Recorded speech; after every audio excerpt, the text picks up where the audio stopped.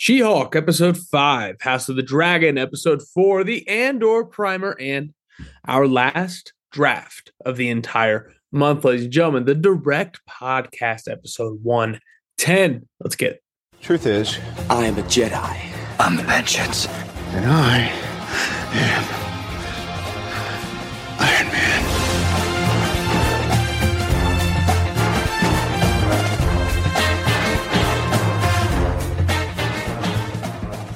Here we go. Here we are. And here it is. The Direct Podcast, episode 110. Big episode. Everything you need to know about the universes you love and much, much more. I'm your host, Matt Rimke, attorney at law, joined, as always, by my co-host, Colts fan from Florida, teacher, Mr. David Thompson, our box office correspondent. That's right. A little ashamed to be a Colts fan. Wish we would have gotten the W on Sunday. Huh? You're ashamed to be leading the division? The AFC South leading Indianapolis Colts? I'm slightly ashamed that we hold that title with the Houston Texans, but that's okay. I'm happy to be here. We will correct that stat on Sunday in Jacksonville. But yeah, dude, happy to be here. We have a big podcast today. By the way, everyone, make sure you go check out our bonus episode from this past week, following all the news from D23, all of our brands. We have it all there. Joined by Jack Puce, who's going to be on this episode coming up in a second. It is all there. So D23 news, go there. That's not this show. That was on Sunday. So go check that out. That was a lot of fun, Matt. That was probably the most enjoyable bonus episode we've done so far, where it was just, hey, here's a dump truck of news and information. Let's just talk about that, right? The editing process was easy. Listeners that have already listened to that know it was basically one cut, intro. We talked for an hour, and that was it. So a lot of fun. Happy to be here, Matt. How you doing today? I'm doing well. We broke down 4 trailers on that episode, and we will be breaking down another trailer on this episode. It's trailer season. Out of nowhere, really, right? Which is really exciting. Maybe a little too much Jack Puce on this show. Something we should maybe think about. Never enough. I don't know. We had a whole episode with him, and now he's coming back already this week. I just don't need Jack getting too confident. You know what I mean? That's what it is. We got to temper Jack his. To just cool as Jets. Yeah, he won a fantasy football league last year. He walks around really big and tall around the office here at the Direct. You're right. We love Jack. Excited to have him back on. I will say before we get started, last night. Speaking of universes you love, let's talk about a universe I love real quick. Comedy. I'm a big comedy fan. Stand-up comedy. Internet comedy is a new thing. Just you're a stand-up comedian, but your clips are on Instagram, and that's what a special is now. I appreciate that. Last night, I went to go see Bert Kreischer, the Machine, at Red Rocks Amphitheater in Colorado, and it was amazing. David, are you familiar with Bert Kreischer? As a Florida guy, I assume nothing at all. Wow, that's crazy. Okay, so I got some videos to show you. Anyway, for those listening who know who the Machine is, you know how exciting it was. Just shout out to Bert Kreischer. It was the best comedy show I've ever been to. Wow, which was a very exciting thing for me. And that's enough of that. David, thank you for rocking that housekeeping. We're covered up here. Listen to the D23 episode. And right now, let's dive into our mini feature. Let's break down Andor. That's good news. Ladies and gentlemen, it is about time to return to the galaxy far, far away. Next week, the first 3 episodes of Andor will be released on Disney Plus. I am aware of the run times. They're not as long as maybe we predicted, but they're going to be a nice little chunk. It's going to be a fun 3 episodes, and then we'll dive, week to week after that. Right, David? That's right. I mean, it's going to be unbelievable having probably an hour and a half of Star Wars content next Wednesday. Roughly, dropped. Yeah, exactly. And that is totally non-Disney Plus. This feels a little Volume 1-esque coming Stranger from Netflix. Things. Yeah. Kind of loving it. I embrace it. Let's go Disney Plus. Doesn't have to be this week by week slow drip like you love to give us. I'm all for chunking it out, having something to really dive into. And as always with these, there is a reason for that. I am curious what the end of episode 3 is going to be, where it wants us to get, where the story wants us to go by that point heading into week 2. Disney Plus editors really put a lot of work in. I feel like I completely forgot to introduce our guest, ladies and gentlemen. We have on our Star Wars correspondent, the guy in the galaxy far, far away, our animated expert, Duval's own Jack Hughes. Jack, James Robinson seems to be back.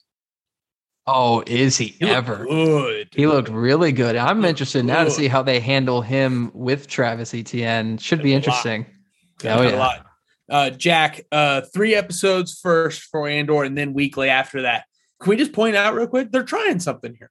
You know what I mean? They're trying new things with the release. Are you excited about the volume 1 going into the week to week? Definitely. Yeah. I think when it was still in August release date, they were going to do 2. And so now they're doing 3. So I wonder if that changed any of the editing or like if they changed the end of episode 3 at all. But yeah, I'm excited for it. I'm with David. I want Disney Plus to mix it up a little bit, try new things. Cause look, Disney Plus is still so young. And then plus you had COVID with changing everything. So I think they're still experimenting, and it's only going to become more complicated as we go on with these Star Wars shows and the Marvel shows. So yeah, it's going to be a big week next week. Yeah. You know, McDonald's used to not sell breakfast all day. You know what I mean? And everybody always said, like, man, it'd be really great if they sold breakfast all day, and it'd be awesome. And they tried some things like, oh, you know, 1 item all day, or, you know, some specialty did like on Saturdays or whatever. And then one day it just happened and we were getting McDonald's breakfast all day. I think that's what it feels like when Disney Plus tries a new release schedule. We're all like, oh, they're trying something new. One day they're just going to do the normal, 10 p.m. release.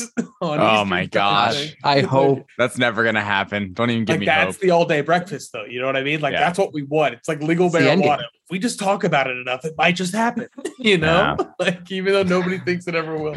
Let's get into Andor. Andor, a story set 4 years before Rogue One, brought to you by the showrunners, creators, and actors from Rogue One, namely Cassian Andor, played by Diego Luga.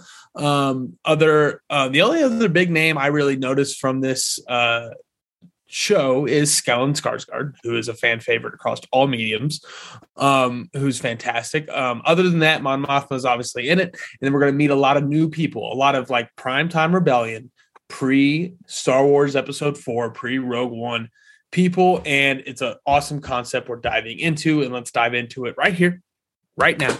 Jack Hughes, what is the one thing you are most excited about heading into Andor? This was tough. When you posed me this question, I was like, oh, what is the thing I'm most excited for? And I guess pick the one thing. I know. And it was probably something I mentioned on our D23 recap recently. I'm excited for the new, fresh perspective on the Star Wars universe from a creative standpoint. I love Jon Favreau. I love Dave Filoni. I love Deborah Chow. I love everyone involved in the creation and directing and writing of the Mandoverse. I love everyone involved in animation. But Tony Gilroy is different. He is not like a Star Wars nerd that like somehow got involved with Star Wars like Dave Filoni did. He just so happened to become the right-hand man to George Lucas. Tony Gilroy, he did the Bourne trilogy, I believe, or not just trilogy. They had another one after that.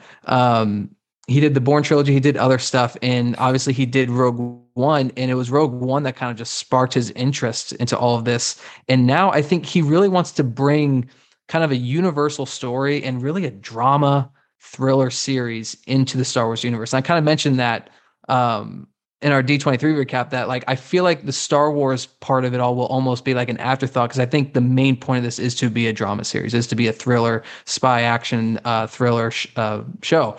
And the way they're planning to tell the story just seems fresh for the franchise overall. And I'm excited to explore a different aspect. They've mentioned numerous times that this is about like the people, not like your main players like Luke Skywalker and Leia Organa. These are about the normal everyday people in the galaxy and how the Empire is affecting them. So yeah, just creatively, I'm excited for the way they're going to tell this story, for the story that they are going to tell. And just Tony Gilroy, he seems passionate about it. So yeah, that's what I'm most excited for. Heavily involved in a movie called Nightcrawler. He was a producer, starring Jake Gyllenhaal. For those who haven't seen Love that movie.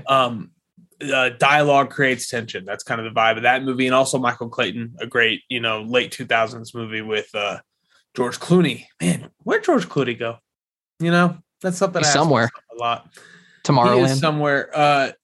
Tony Gilroy does bring a more cinematic perspective, I think, to Andor, and that's something we're all excited about. For sure. Are you excited for what vision he's going to realize, and also what's the number one thing you're the most excited about for Andor? I'm totally in on the vision, and doubling up on that for what I am most excited for is the story of, specifically being very specific with what I'm anticipating, is the gray area-ness that isn't touched on in the original trilogy of how dirty it is to be a rebel, right? How that we get in Rogue One with Andor, right? Shooting the guy in the back, like literally like stabbing him in the back with a blaster. And I think this show is going to show us that fine, like, in the original trilogy, there's the Empire. And then we have Luke Skywalker and the Rebels. And R2-D2 rolling around. And it's like there are two set ideological differences. It is a war, right? In this show, I think what we're going to see is things start to splinter off, and a continuation of what we saw even in Obi-Wan Kenobi, right? Of like rebels, like the earlier stages, like really an uprising against the Empire. But what I'm most excited about are those guys playing both sides, like Dr. Eric Selvig. I don't know the guy's name. I don't know. Skarsgård. I need some respect on the man. No, I know the hunting is so good. I know Skarsgård. I know the actor's name. I'm saying I don't know the cast. Like, I don't know who he's playing. But okay. For now, I know him as Eric Selvig. And whatever his character is going to be, I'm excited for. No, that's it. You're right. I'm excited for how he's going to play both sides of this. Because from the footage, it seems like he is kind of maybe with the Empire, then not. Seeing Mon Mothma more in an active role instead of just kind of like being there. And it's like, oh, they hired someone that looks just like Mon Mothma. Cool, right? I want to see her more in an active role in whatever she's doing, and specifically just how the light and the darkness mix, right? And what it takes, the dirty work that leads to A New Hope eventually, right? Like and we get that in Rogue One a bit, but I want to see it even more, like more of the seedy underbelly of different places, and more of like the hard decisions being made, and how you get, like, it took a certain amount of conviction and deaths and terror to get to where we get in the original trilogy. And that's what I want to see. Matt, what do you think? Oh yeah, Jack. I just want to say, I think another part of that is so exciting about that greatness is like, what is the thing that pushes a character like Stellan over the edge in this show? Like, was he someone who always supported the Empire, and then things started to change for him? He's like, oh wait, this isn't a good thing. Was he just someone who was involved with the Republic, and then it got transformed into an Empire? He's like, wait, what the hell? This isn't what I wanted or signed up for. I agree with you, David. There's going to be a lot of interesting things to dive into with the characters, but also just the grayness of the world.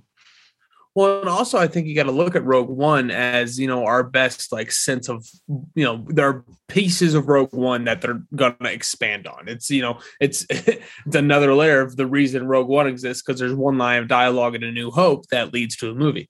But like you look at characters like, who's the bad guy in Doctor Strange? Mads Mikkelsen. So you got Mads Mikkelsen's character.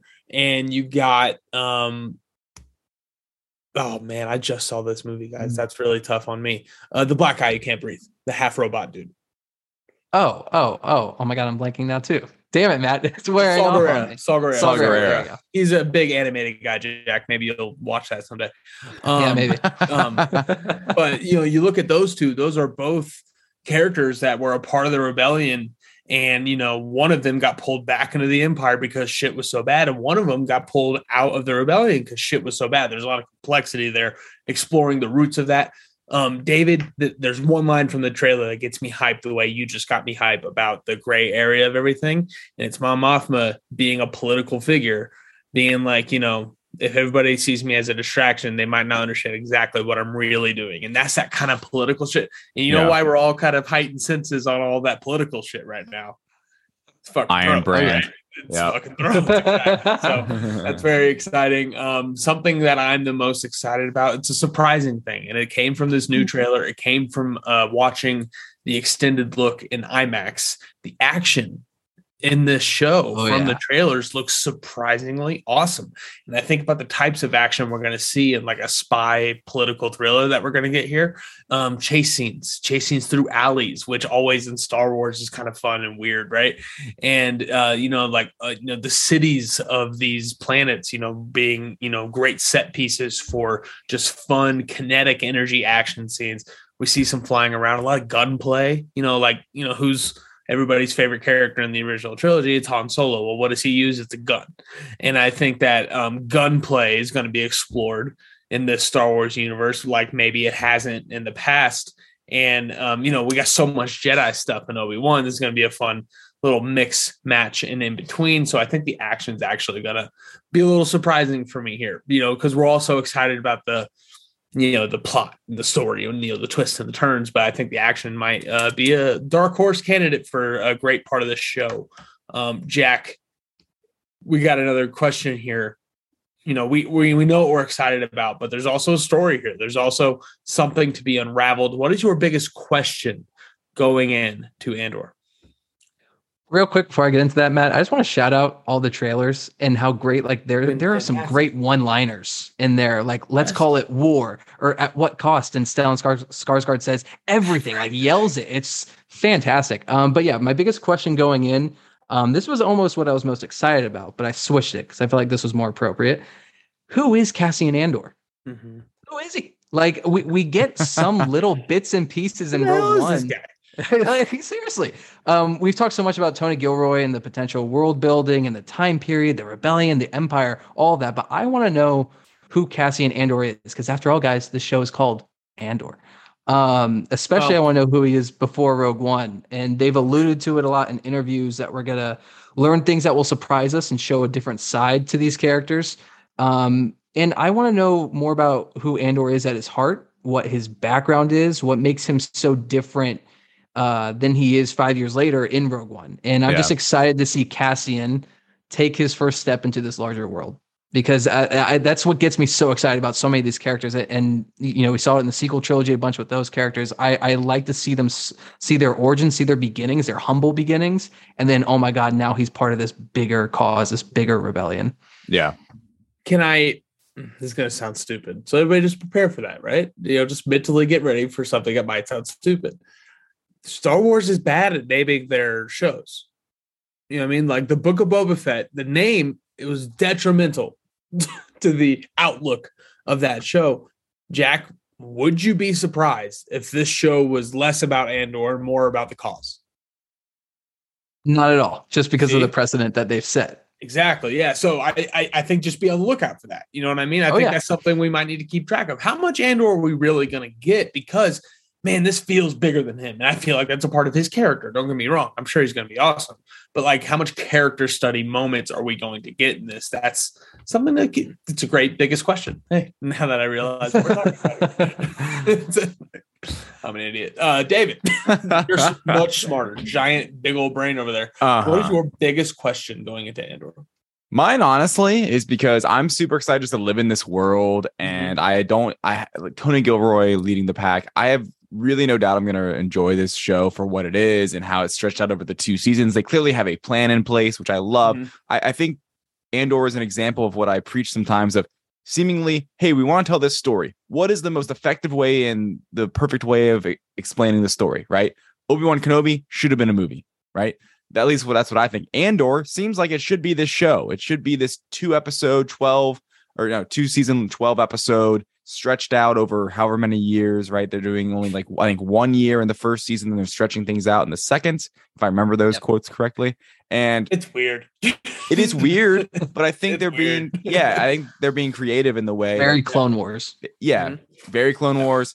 And they're being creative in the way they're doing it, right? It feels like a show. So I'm confident in the creative team here. I'm confident in the acting. I'm confident in how it looks. It looks phenomenal. My biggest question going in is how this expands, I guess, Star Wars fandom and curiosity beyond just people that are going to watch like us and enjoy it. And I'm very much so looking forward to the story. Similar, like you said earlier, you mentioned House of Dragon. I'm enjoying the story of House of Dragon. I know where it goes. I've seen Game of Thrones, right? And I'm enjoying this I'm enjoying it for the story, not for the future, right? I'm just enjoying it for what it is. I'm enjoying it for the show that it is. I'm curious because this is Disney, this is Lucasfilm, this is Star Wars in an ever expanding universe. I'm interested in what does this connect to? What is the spinoff of Andor? What is the connective tissue of Andor besides Rogue One? And if there is any at all, right? Is this going to be a somewhat kind of anthology series, stand on its own, no real like continuation needed once it gets to its end? There's no like spinoff here, spinoff there. Because even in, say, Obi-Wan Kenobi, which in theory is its own little separate identity as Obi-Wan, there could now be a season 2. We have characters introduced in there. There was like little Easter eggs and tidbits. And Star Wars is all over the place now when it comes to comics and books and video games. And I'm curious if they're going to have any of that in here and if it will expand into anything else. I know it's not about the story itself, but that's such a Star Wars thing to do right now. Just look at the Mandoverse. That's all that is. Half of it is now MCU-esque, running into each other. Book of Boba Fett is good because the only part of it that was really good was because it was Mando, right? There were 2 Mandalorian episodes in the Book of Boba Fett. So that's not going to happen in Andor, but I'm curious what the connective tissue is going to be going forward. That's my biggest question as well. Nailed it. Everything I wanted to say. You just said it. How's this push the ball forward? Jack, do you see, it's interesting because this one puts itself in a box a little bit because it's not just pre-New Hope. It's very specifically 4 years before New Hope, and it's been told to lead right up to Rogue One. So the end game of this show does have a stopping point, whereas Obi-Wan, there are years to work with, like the final season of How I Met Your Mother spanned over 3 days. Like you can play around with that kind of stuff. Jack, do you see this being something that has that Book of Boba Fett moment or has that Mando moment with the crossovers that lead to other projects? Not even so much like cameos. I'm talking about does this expand anywhere else, knowing that it does have a final stopping point? Yeah, I think yes. I think there will be moments of it, specifically with someone like Saw Gerrera. At this point in time, he isn't as beat up as we see him in Rogue One. He should have all his limbs. He shouldn't have trouble breathing. And I think, it's funny. After rewatching Solo recently, I saw one of Saw Gerrera's rebels in Rogue One was fighting with the rebels in Solo at the end there. I forget the character's name who's leading them. The girl from Falcon and Winter Soldier. And I kind of thought to myself, I was like, oh, I wonder how he goes from this rebel group. Thank you. Look at you, Matt Remke. Look at you getting all this. Yeah, it's not great. But I was thinking to myself, I was like, I wonder how this guy goes from being a part of this rebel group and rebel cell to then Saw Gerrera's later down the line. And, I feel like there could be a setup of almost I think his rebel group is called the Partitioners, something like that. And such a dope name. It is cool. And Great I'm like, name. I wonder if there's potential there to set up a series or some kind of, it could be even a comic book or a book about them, how they got their start and then how they became who they are in Rogue One. But overall, though, I think that's something that Lucasfilm is handling or would handle. I think Tony Gilroy's main thing is no, this is going right up to Rogue One. This is all I really care about. And I mean, he even said it it's going, the last scene of this show in season 2 is going to be Andor walking up to that tarmac to get to that guy to then shoot him in the back. And, we follow him with Rogue One. So there's potential there, but I don't know if that's their focus in making this show. Are we ever going to be able to watch A New Hope again without having to watch first 2 seasons of Andor, then Rogue One, then New Hope? You know what I mean? That's one of the most watched movies of my lifetime. I see that going down drastically. Jack, a lot of great words you just said there that really just sparked a lot of instances over the past 2-3 years, like Disney Star Wars content. There's been so many hints to different fringe characters. I'm not talking nobodies. I'm talking supplemental characters like the Infis Nescal, who just hint at rebellion. When at the end of Solo, that movie is what it is. But at the end of Solo, he hands him the whatever, and it's gonna, something she says something like hope, this is the start of a rebellion or something like that.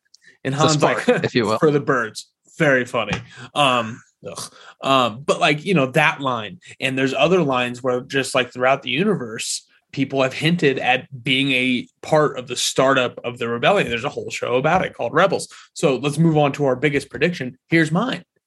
O'Shea Jackson. O'Shea Jackson was a character in Obi-Wan that was like, I thought, such an awesome embodiment of someone who was like a startup rebellion guy. Amazon started in a garage. So did the rebellion. We saw it. we got to see that. That was a seed that we saw. And I think like his line at the end of that, for episode 5 or whatever, great show, Obi-Wan.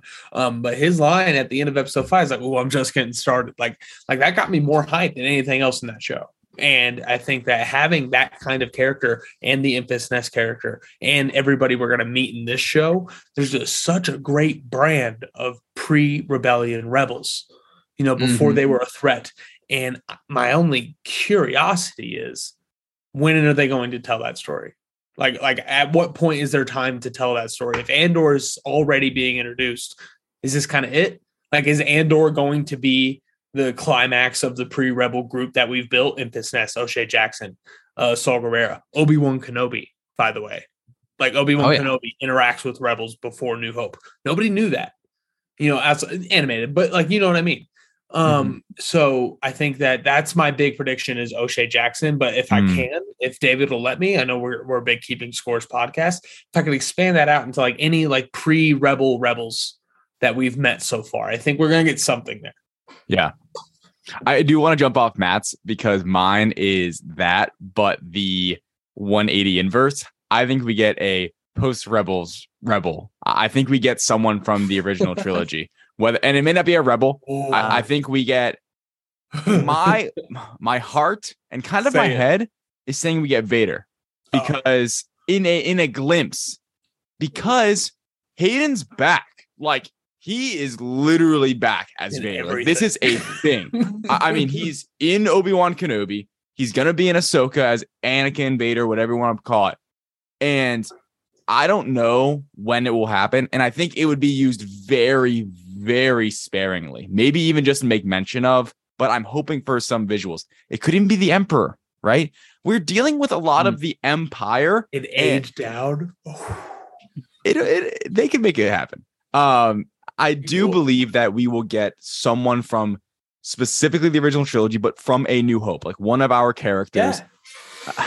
I really hope it's Vader because he had a great role in Obi-Wan, but I think this would be even almost more, not more interesting, but just a different. It's not the Anakin spin on it. It's the New Hope Rogue One spin on Vader, right? Where it's like he is just the guy, like he is above everyone else, and when you see him, fear strikes your soul, right? I think that would be really cool, and I think it would be a very it would give us a moment of pure terror and just like, oh my gosh, like even if we fight this battle, he's too big for us anyway, right? That's what's looming out there. Yeah, there could be that moment of like, well, we don't swing around laser swords. Like that's what we're missing, and that's what A New Hope's all about, right? So I think that'd be a really cool moment or idea to have out there. We kind of got that scene with Ben Mendelsohn in Rogue One. You know what I mean? Yeah. Like the you're gonna have to report to someone much more intimidating than me. The whole Tarkin of it all. So I think it could work. Even getting Tarkin back, all that stuff. Interesting thing I want to go off of what you just said. Friend of the show, Mitch Lawson. He really wants another Leia appearance, a young Leia, which I think that plays, guys. I think that plays very well. I think having, they've cast somebody, cast Amelia Cook or something. You know what I mean? Like really cast somebody. But can Millie Alcock play Leia? Because like I think she could. I think that could work. Why not? You know what I mean? I don't know about Leia. No, but, that'd be a little odd. So it's just so interesting. You said that and didn't mention Leia when like I've heard people like, wow, teenage Leia would be really sick. Yeah. So I say pre-Rebels. You say post-Rebels. Jack, what is your big prediction going into Andor? You guys are like blowing my mind right now. I'm thinking of so many different things now that I wasn't thinking for. I love Star Wars so much. Well, kind of going off what you guys said, Well, I guess Matt, starting with yours in the sense of like pre-rebels or pre-rebellion rebels, and seeing that moment where they become something more. We see a little bit of it in Star Wars Rebels. And I think whether they redo that scene entirely or just have another version of it, like this is that time period where the rebellion becomes something more. I don't think we're at that point yet, but I think this is it too. And I like these 5 years because Star Wars Rebels starts 5 years before A New Hope or Rogue One, whatever you want to say. But going off the Leia of it all,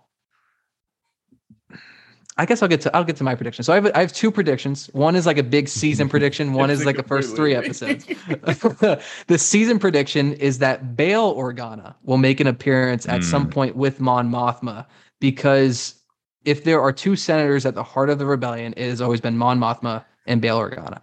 And I just think thunderous applause.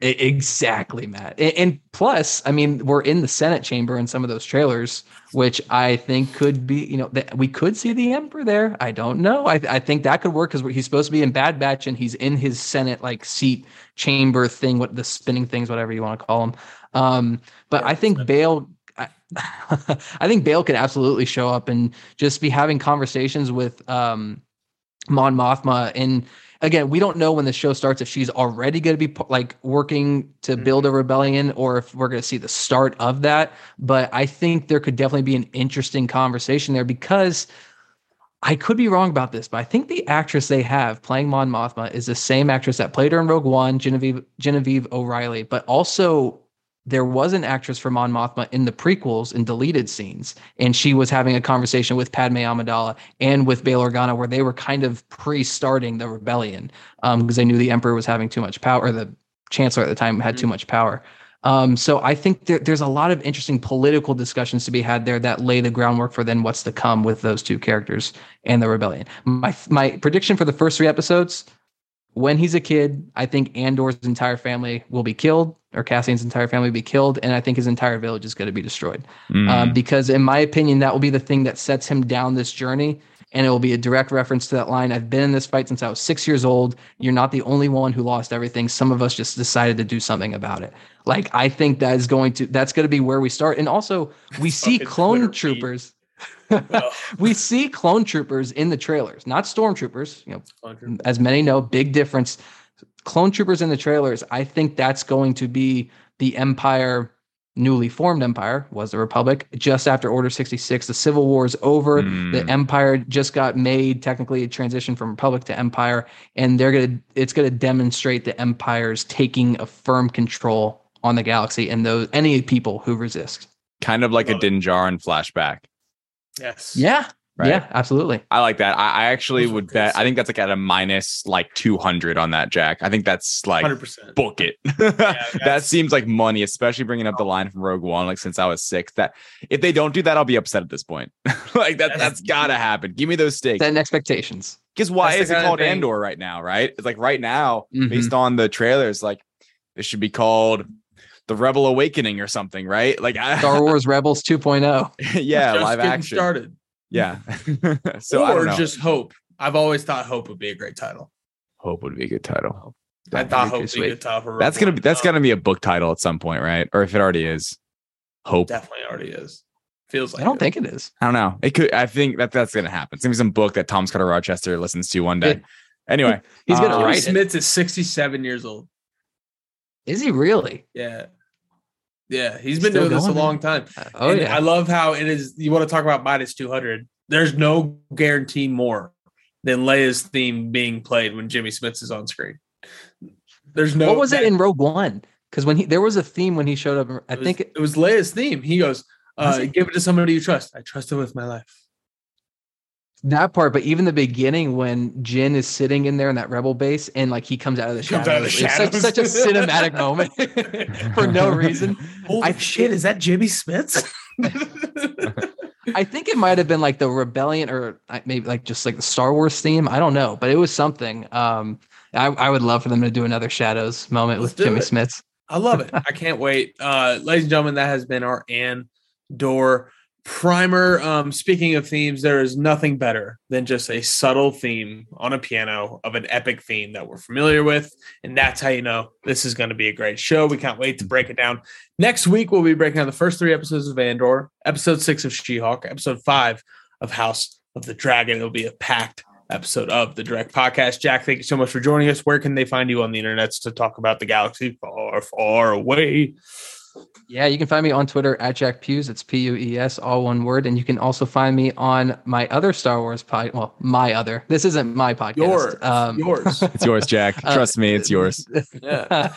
Reckless Rebellion. It's a Star Wars podcast I do with David Thompson, co-host of the Direct Podcast. Klein Felt, who is the host of Controller Club. And, of course, everyone's favorite Thomas Carter Rochester. So check that out as well. And Thomas Carter Rochester and David Thompson both celebrating 100 episodes of Lights, Thunder, Action. Congratulations, David. And congratulations, everybody over at LTA. Andor, next week. We'll see you then. Spider-Man wasn't attacking the city. He was trying to save it. That's slander. It is not. I resent that. Slander is spoken. In print, it's libel. All right. So, a new report out of D23 after the Werewolf by Night trailer, which, David, where can people hear our breakdown of that entire trailer? Oh, you can find it at the Direct Podcast from our D23 bonus episode breakdown from this past Saturday, or Sunday, I should say. Saturday was the expo. Sunday was our breakdown. So go check that out. Man, Werewolf by Night. Interesting special, what are they calling it? Special edition? Special presentation. We'll see. It's coming soon. Absolutely. You can check out an article on thedirect.com exactly what that special presentation really means, written by Sam Hargrave, and another one that I wrote about if that could be the replacement to the one shot. A lot of interesting stuff over there on thedirect.com. New reports have come out that say due to scheduling conflicts and just things that they could not make happen, Blade will not be appearing in Werewolf by Night. That doesn't seem like the biggest news because we don't even know if it's confirmed. But David, here's my question to you. You know, I'm all about the branches of the MCU. I'm very much into how they're segregating different parts of the universe because Secret Wars is bringing parts together. Yeah. The monster branch of the MCU feels weirdly divided right now because, well, we've already had one connection, which is great. And, you know, the Black Knight Blade connection at the end of Eternals, I think that was a great spark to the fire of the monster sector. But then you get Moon Knight, which, you know, he's the mummy. He was a lot of people's, you know, favorite, most excited part of the monster sector because of Oscar Isaac. The end of that season, though, in my opinion, firmly puts his next appearance in Moon Knight season 2. I don't understand how they can bring Moon Knight back without explaining that cliffhanger first and just having any sort of character development or any sort of presence of a character, because we don't really know who he is, what he is, or where he's at, right? Right. So I take Moon Knight off the board from Werewolf by Night. I take Moon Knight off the board for Blade because we don't know when season 2 is coming out. Blade not showing up in Werewolf by Night. Where do you see the Monsterverse connecting next in the MCU? Is it Blade, or do you think they can sprinkle some stuff in? I don't know, honestly. I am, my expectations for Werewolf by Night, I mean, on the bonus episode, it's the big question of like, where does this connect?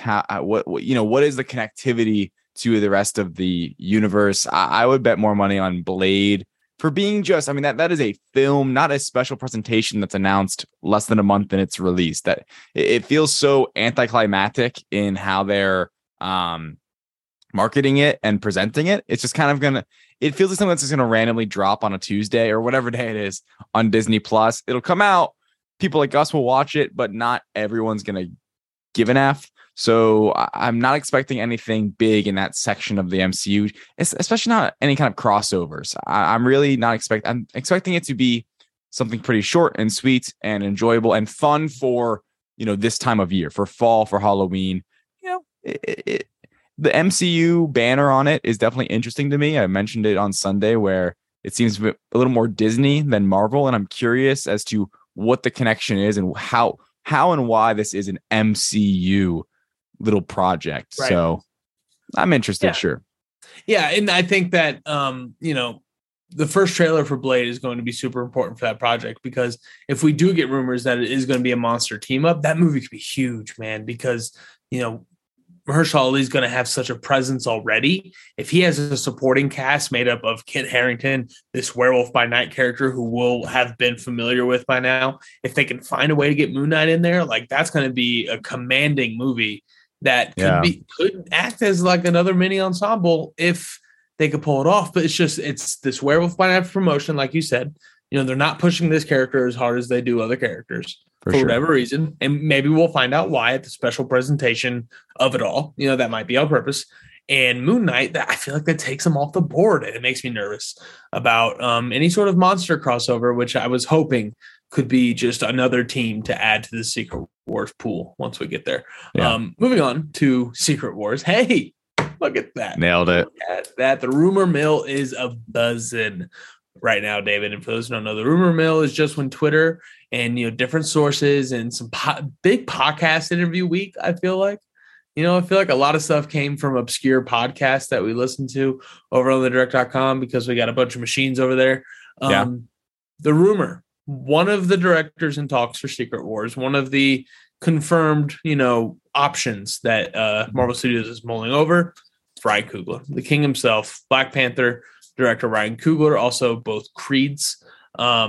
Yep. He's the man. Nobody doesn't like Ryan Coogler's work so far, but is he a good fit for the next Endgame? Is he a good fit to handle a monster project likened to Civil War, Infinity War, Endgame, and Kang Dynasty? The Russos did 3 of them.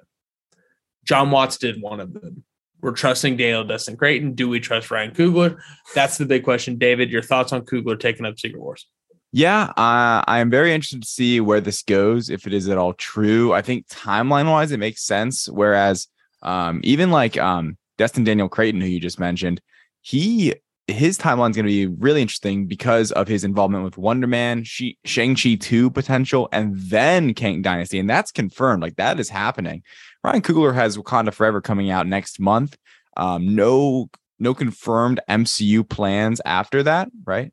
Creed 3 is happening though, yeah. Creed 3 is happening, yes, but that is well into filming. It might even be in post by now. My point is no real future pre-production projects that I at least know of that are huge, right? Right.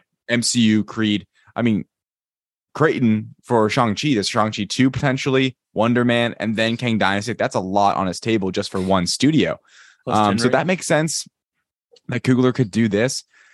I think he would do an excellent job, but there may be someone that I would get a little more excited about. Who that is, I'm not even sure yet myself. But you're right. I don't even know. Yeah, John Watts. The Russo brothers coming back, I think would really get a spark out of me because I'll be honest. The Russo brothers, everything they've done outside of the MCU, have your own opinion about. But they literally went 10 out of 10 on Infinity War and Endgame, which were 2 of the most impossible to craft and satisfy the audiences, and that's exactly what they did for both of them. So they are just the safe pick for me. They earned it. Coogler, I think, would do a great job, and I think Coogler would make a beautiful movie too, right? I think this would be a stunning film because he really cares about the cinematography, how things look. He has an eye for it, clearly. I think he'd be a good pick.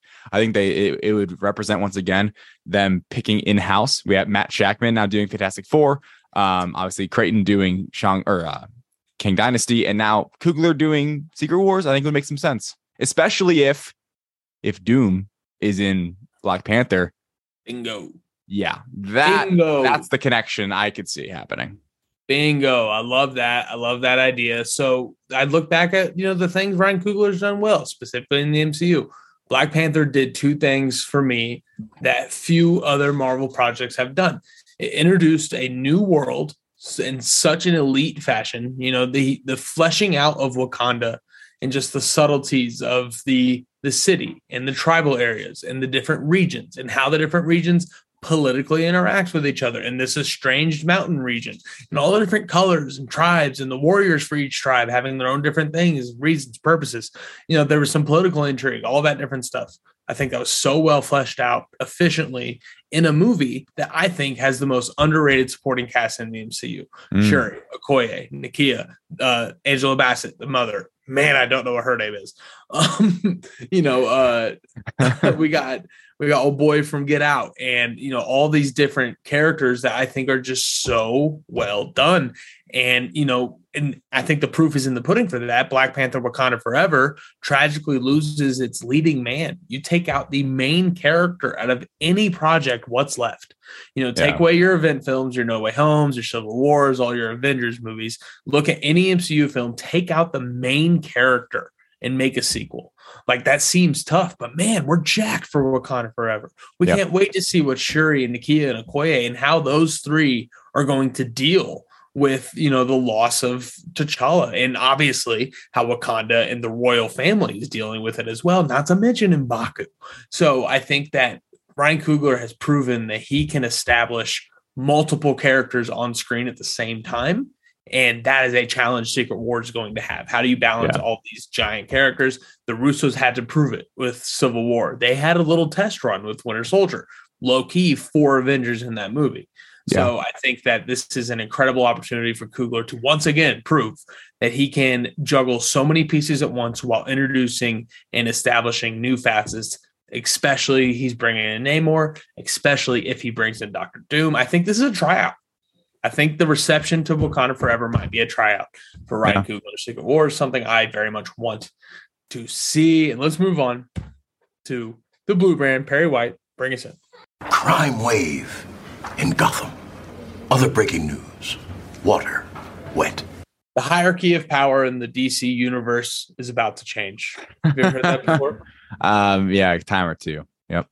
3 years later, Black Adam is finally going to come out. We got a new trailer premiering at NFL kickoff on Thursday Night Football while Josh Allen was dunking footballs into the end zone over grown men, which is a wild thing to think about. New trailer for Black Adam. I think people are very excited about this one. This one had a lot more energy than the first one, just in terms of how big this movie is going to be. I can't wait to hear what your overall thoughts are, David, on the Black Adam official trailer. Yeah, it looks great, man. Like, I think everyone would watch this trailer, you know, the official trailer too. I think they're calling it specifically as this is a great trailer. It is hyping people up. It looks great. I even saw some, I forget, I would love to give credit to whoever it was, but on Twitter, I saw something where they color adjusted from like an earlier trailer and it looks way better. And it's one of those things where on my TV set, sitting with some friends, watching football, it plays the abridged version. They don't show the full thing. It's like, oh, you know, go online and watch the full one. Online. But, you know, it's like 45 seconds long, show most of the clips. And my buddy just like looking at me like, that looks great. Like, when are we seeing that? And I'm like, yeah, I mean, it looks good. I'm like kind of dubious of the fact of what it is. Like, I'm coming in like a little nervous for like what this movie is going to be, because it's just, I guess, how I am now with these kind of DC films that I not sure if it's a money grab or not, right? Like, I'm not sure if this was really going to be like a full-fledged Black Adam, the character. What are we getting out of Dwayne The Rock Johnson in this, right? Like, is he a hero? Is he a villain? And is that handled in a unique, cool way, right? Like, I think there's such a quick, easy way to make that lame, campy, where in the end it's like, oh, he has good in his heart. No. Like, we don't want to see that. We can go see anything. We can go watch Spider-Man to see good in the heart, right? We want to see a little something different. I think Dr. Fate looks awesome. We saw that one move, very Injustice. I don't know if you ever played Injustice, Matt, where like the Dr. Fate, like kind of like, I think like the KO move or whatever it is. Hawkman looks cool. Like, for a DC movie, I think DC fans should be pretty hype about this. Like, if you're a genuine DC fan, yeah, like you know DC characters. This looks like a very fun cast and a very satisfying movie on the action side of things. I love the shot of Black Adam flying along with the jets, right? The fighter pilots. Iron Man. So cool. Very Iron Man, and just like timeless in a sense. It's just such a badass thing to show us. Very interested to see how the story is. I could see it being pretty cookie cutter, but it looks good. Like, it genuinely looks like a fun time at the theater. No runtime yet. I'm curious about that. I guess it's going to be on the shorter side. Runtime's going to be big. You think so? I I not long. I feel like the runtime is going to be very important to how good this movie is. Oh, I feel like this okay. movie can get very long, very fast. I have a sneaky suspicion, and I hope it's the right move, that it is less than 2 hours. Let's go. Let's go. I don't know. I have no inside information. That is just my guess. You know. I agree with everything you said. I think this looks good. This looks like good popcorn. Nothing more, nothing less, if I'm being completely honest. I'm not going in here like, ooh, how's this going to connect to the DC EU? And ooh, what even is the DCU? Yeah. All that different stuff. And then Viola Davis shows up in this trailer. And that is just, I just miss me with any sort of, why does everything have to be connected? Because they're making it connected. So her role in this movie will be the only thing that I think is going to be able to upset me. As far as like a universe building thing, like I'm not going to be worried if there's canon break or if I hope they're rebooting, I hope that's what this is, but Viola Davis does break all of that. So, I think it's going to be, sorry. No, you're good. Viola Davis, I think, is one thing because there's direct connection to what's probably going to be future installments of, say, Peacemaker, Suicide Squad, because James Gunn is a masterclass director and they got him into DC. Sure. Beyond that, I think they're going to be very, very general and evade any kind of DCEU connections. And I think that could be even a post thing that's happened now. There could have been things in the script that were a certain way. Yeah. But I do not want to understate that because of the new ownership at WB, now WB Discovery, that they are going to probably be tweaking some things. Right. They're confident in the Flash, but who even knows there, right? They may even alter things a little bit to make it more of a true reboot than it even was supposed to be before, because there has been made mention of the Flash, like kind of resetting things. But even to a further extent, I think this movie wants to focus on itself. It wants to be its own good popcorn flick and avoid any of that Snyderverse connection.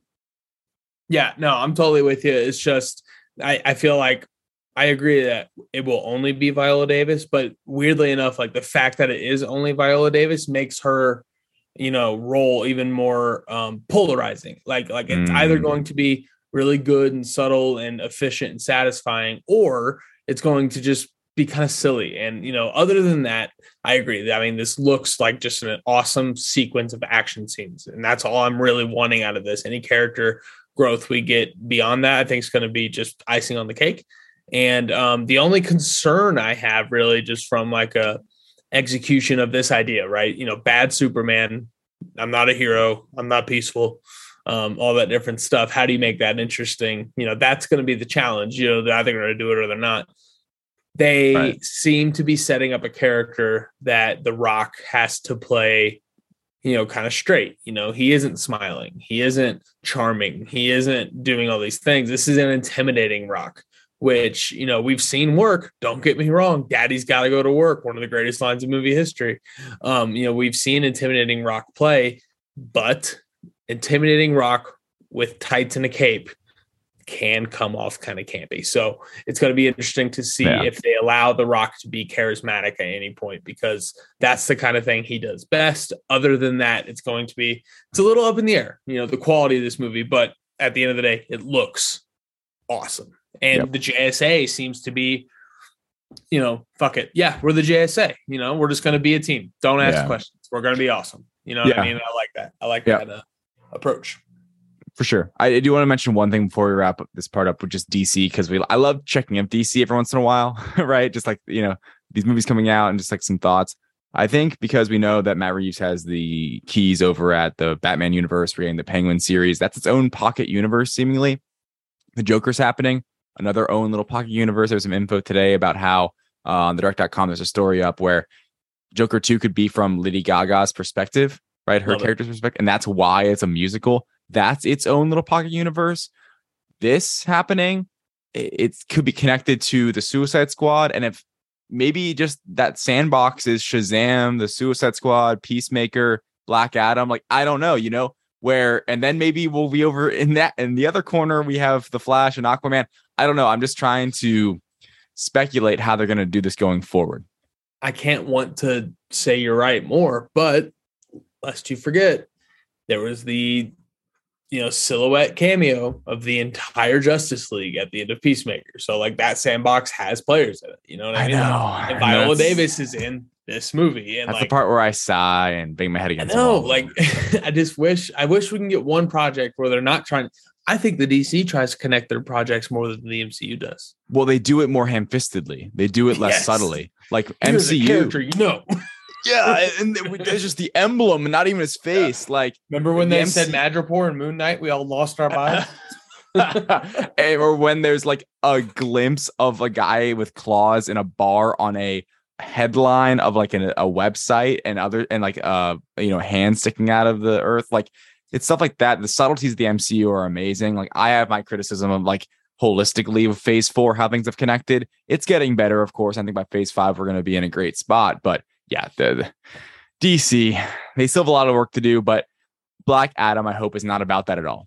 I hope it's just about Black Adam. I hope it's a fun movie. I hope I walk out being like, fuck, that was a fun time, right? Absolutely. I ate my entire tote of popcorn, my Diet Coke, hung out with some friends, and had a great time with it. So, speaking of a great time, ladies and gentlemen, She-Hulk, episode 5. I met a guy, and I haven't heard from him. And it sucks. Ladies and gentlemen, welcome into our review of She-Hulk Attorney at Law, episode 5. We are recording this a bit out of order, so quick breaking news from the Star Wars side of things. The previously announced Patty Jenkins directed Rogue Squadron movie, which was going to focus on the fighter pilot side of the galaxy far, far away from Star Wars, has been officially canned. It's dead. Forget that it ever existed. One of my all-time favorite announcement videos, David, was Patty Jenkins telling a story about her dad being in the Air Force, roller skating, announcing it, the whole thing. I am bummed, but don't have much analysis beyond that. Do you have anything on Rogue Squadron? Yeah, I called it. Me and Klein Felt of the direct.com. We talked about this months and months ago on Reckless Rebellion, a Star Wars podcast. And we mentioned how we both basically had the same conclusion that we thought this was not going to happen pretty much. And this was before there was any inclination that there was nothing to really make you think that, just besides hadn't heard about it in a while. And it just seemed like it was heading that direction. And here we are. So I am not surprised by this at all. Like, this didn't seem like it really had any kind of movement, any kind of I guess the word I'm looking on the word kind of momentum. Thank you. I'm blanking today. Any kind of momentum in that realm. And it looks like now the next Star Wars film may not come out until after Secret Wars, which is kind of a shocking statement when you think about it holistically and what the MCU in phase 4, 5, and 6 are doing, while Star Wars is just on Disney Plus, which makes me sad. But yeah, not a surprise. I think everything with Lucasfilm on the big screen is completely on hold right now, just in general. And until we hear anything official, that's where I'm at as someone who covers this industry and just a fan of Star Wars too. I'm at the point where until they tell me a release date, a title for something, here we are, right? We're on Disney Plus for Lucasfilm and Star Wars. That's where we're going to be living for the foreseeable future until they decide to produce something for the big screen. Yeah. All we need is a little bit of momentum. Little throwback 2007 there for anybody who gives a shit. Yeah, man, there was a moment where Patty Jenkins, we had the WW84 trailer and this announcement, top of the world. It's been downhill ever since. Yeah. But, we hope Patty can get back in there and make something great. But let's move on. Red brand, green brand. Heyo, She-Hulk. Attorney at Law, episode 5. Another just episodic show. Here we go, David. Your overall thoughts on episode 5.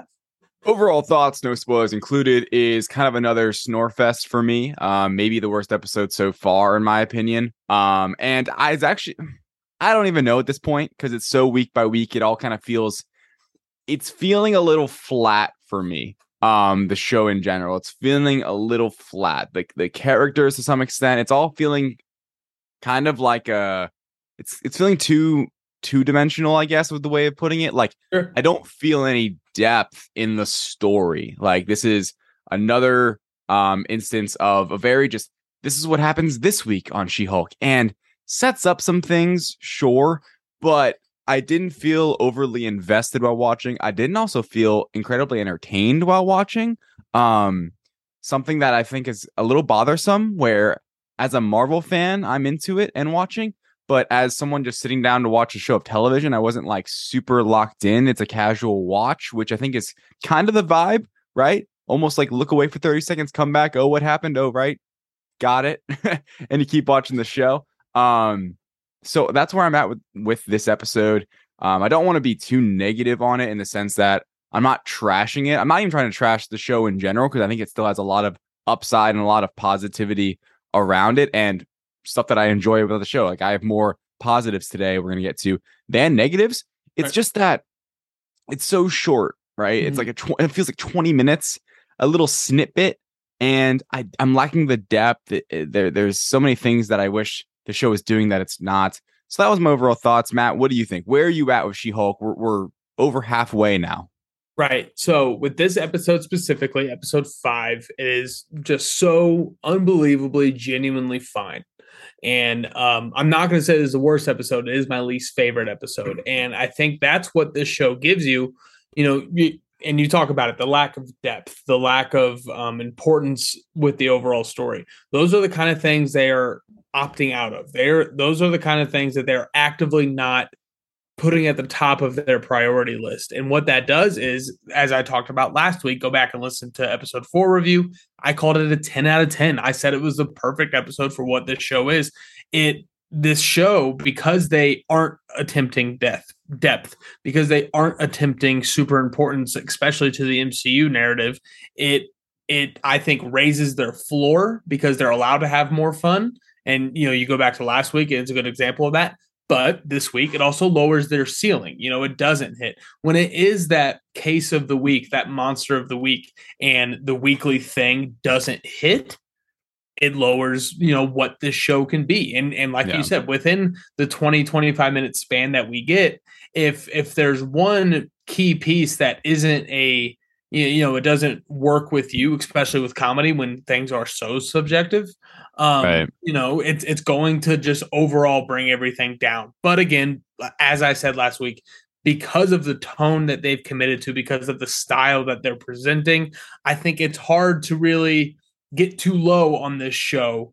But on the other hand, it also is incapable of getting too high. So I think last week being, in my opinion, a banger, and this week being a little more boring, like you said, I think that's a good example of the range that this show has. I think this is the floor. I think last week is the ceiling, and anything else is just gravy, right? So I'm excited to talk about it. I'm excited to talk about just some things I'm noticing out of the show, hopefully to just get you more bought in on the week to week thing. Not that, I'm not showing up to this podcast to convince you to like the show. If you don't like the week to week, that's fine. That's what it is though. And I'm excited for the opportunity that raises. And we'll get into that when we dive into spoilers. Now you want to get nuts? Come on, let's get nuts. All right, David, let's dive into the spoilers. Let's get our popcorn out. Get your popcorn ready. It's football season after all. That's right. Chargers Chiefs tonight. Holy shit. Very Amazon excited. Prime, baby. You better have Amazon if you want to tune in. Herb Street making that NFL run. I'm very excited. Yeah, cool. Good popcorn though. David, get Terrell Owens of this episode. Let's call it. What is the good popcorn from She-Hulk episode 5 for you? Great reference there, Tio. My first one today is actually something I pointed this out because I don't think what I'm going to say is spectacularly great, but it's something that I've been missing in this show that I thought we got a little more of, which is character development for Jennifer Walters. And specifically in the end, near the end, where she has the boyfriends come up as witnesses during the case against Titania. I almost said Tatiana. Against Titania. And there's a little moment of like who she is, right? Her worth, her value as Jennifer compared to She-Hulk. I mean, the doctor, which was alluded to before when after they like slept together the next morning, it's just Jen. And he's like, okay, well, I'll see you later, right? Like he didn't want to have breakfast or anything or hang out. And in this episode, he explicitly says in front of, the judge, yeah, I'm really into She-Hulk, but not really so much Jennifer. And great motion capture facial expressions happening with the She-Hulk, right? Where it's like there is some emotion happening, and just fascinating that I think they need to embrace more of that as the heart of the show, because I think it's missing some of that. It's missing some of the heart that we've seen in some of these other shows from Marvel on Disney Plus. Like Kamala, we felt so close and personal to her, and like for Jen, it's been so much of like her job, a little bit of this, a little bit of that, like the dating site. And this episode, to me, introducing the idea that there is kind of more to this balance between being She-Hulk and what that represents, and in a positive way, and then being Jen as well. I really appreciated that, and I enjoyed that, just that little tiny moment we got in this, and I hope they continue onto that with the last 4 episodes coming up. Yeah, I think I completely agree there. I think that's the plot of this episode, and it almost makes this episode have a filler vibe, because we did just kind of catch up on some things that maybe we haven't gotten the past couple weeks, with last week being so funny. I feel like, this was a chance for them to just kind of catch us up a little bit. And, a filler vibe for a sitcom seems like a double negative. But again, I talk about that floor. The character development here for Jim Walters, I think, we got that bit at the end of episode, I want to say 3, when the wrecking crew came in and tried to take her blood or whatever. Yep, she looked at herself in the mirror and be like, oh, this is kind of what I am right now. And, just little pieces of it. And it kind of all came to a head there. Great acting by the guy, the doctor who bailed on her when she was Jen. He seemed very sincere, and he just laid it out. Just not really my type. And I think just a funnier twist on that, they did a really good job showing just how different Jen and She-Hulk was. There was a lot of Jen in the big suit in this episode, a lot of tiny Jen big suit throughout the episode, which I found very entertaining. She is very small. She's a tiny little person, and I like that a lot. She also recently got married, Tatiana Maslany. Congratulations. Which is very exciting. I will move on to my first bit of good popcorn. Nikki and Pug. Nikki has been a stud for me week after week. I think she's a great role player on this team. And this was kind of the Nikki episode, right? This is kind of, the most time we spent with Nikki, and probably the most or second most time we spent with Pug. I thought Pug and the douchebag from episode 3, I missed that review. I thought they were very funny together. But man, Nikki and Pug, I find them genuinely hilarious. Anytime Nikki talks, I'm laughing. Pug, one for what is it? One for floor, one for store. When he's talking about the Iron Man 3s, got to catch those 3s. I appreciate that beyond more than anybody will ever understand. That's just a fun. What depth to Pug? You know what I mean? It's funny. I don't want to step on your good popcorn here, but like I loved this little element, like just specifically that, right? Where it's like, he's just like one of us. He's like, I want to get the new drop, and I want to buy 2 of them, and I want to, I want to stash one. They're only giving one to every customer. Yeah, right. I'm like, this is awesome. It felt very real world, and like how it would. See, that's what the beauty of the show.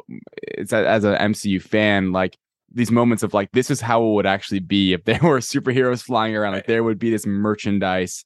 And I liked, we had never really had a little side quests with Nikki and Pug yet. And I enjoyed that element to it for sure. Yeah. And this is a constant MCU thing. It's like having a starting pitcher that is going 5. Is going 5 every single game. Is these supplemental characters are always just so entertaining and charismatic, and they fill in these gaps in such great ways. What would the best friend of a new superhero be like? We've seen that so many times. I feel like Nikki and Pug are a different iteration of that, and I'm just a huge fan. And Nikki and Pug also allows us to meet some other creatures in the MCU, just like my guy. This is the best part of this show, or this episode to me, is Luke. Also known as, what did he call him? Or what did they call him? The drip broker? Drip broker. God damn it. Basically, they're on this search for the drip broker. It ends up being this, I don't know how to describe Luke. Just what you would imagine. Great. I love the acting. Whoever that is, he does a great job like nailing it, of being that like prick, fashionable guy, like fashion star. And he's really, who tweeted this? I thought of it. Edna, he is the Edna mode. What? I just took your reveal. You said who tweeted this, and I thought you were trying to come up. It's Edna mode.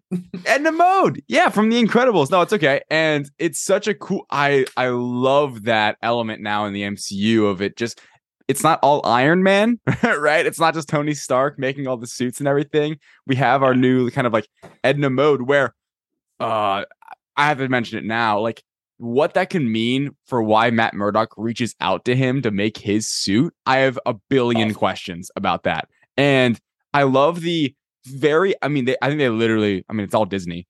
They took moments of Edna Mode, like personality. I think 100%. I 100% think they like had things written in the script, or like the director, like their directing was like, hey, like act like her from the movie, because like the whole I know everything better than you. You don't know what you're talking about. You're just the strength here. Like I am the artiste, right? Like I know how to make you look good. I don't know how to make you feel good. And even just the excitement that he ultimately gets from the fact of her going from a Hulk to a She-Hulk. Yeah, right. The challenge and getting two things. And then the very end where he not only has one suit for her, but two. Yeah. Absolutely love that. What did you think?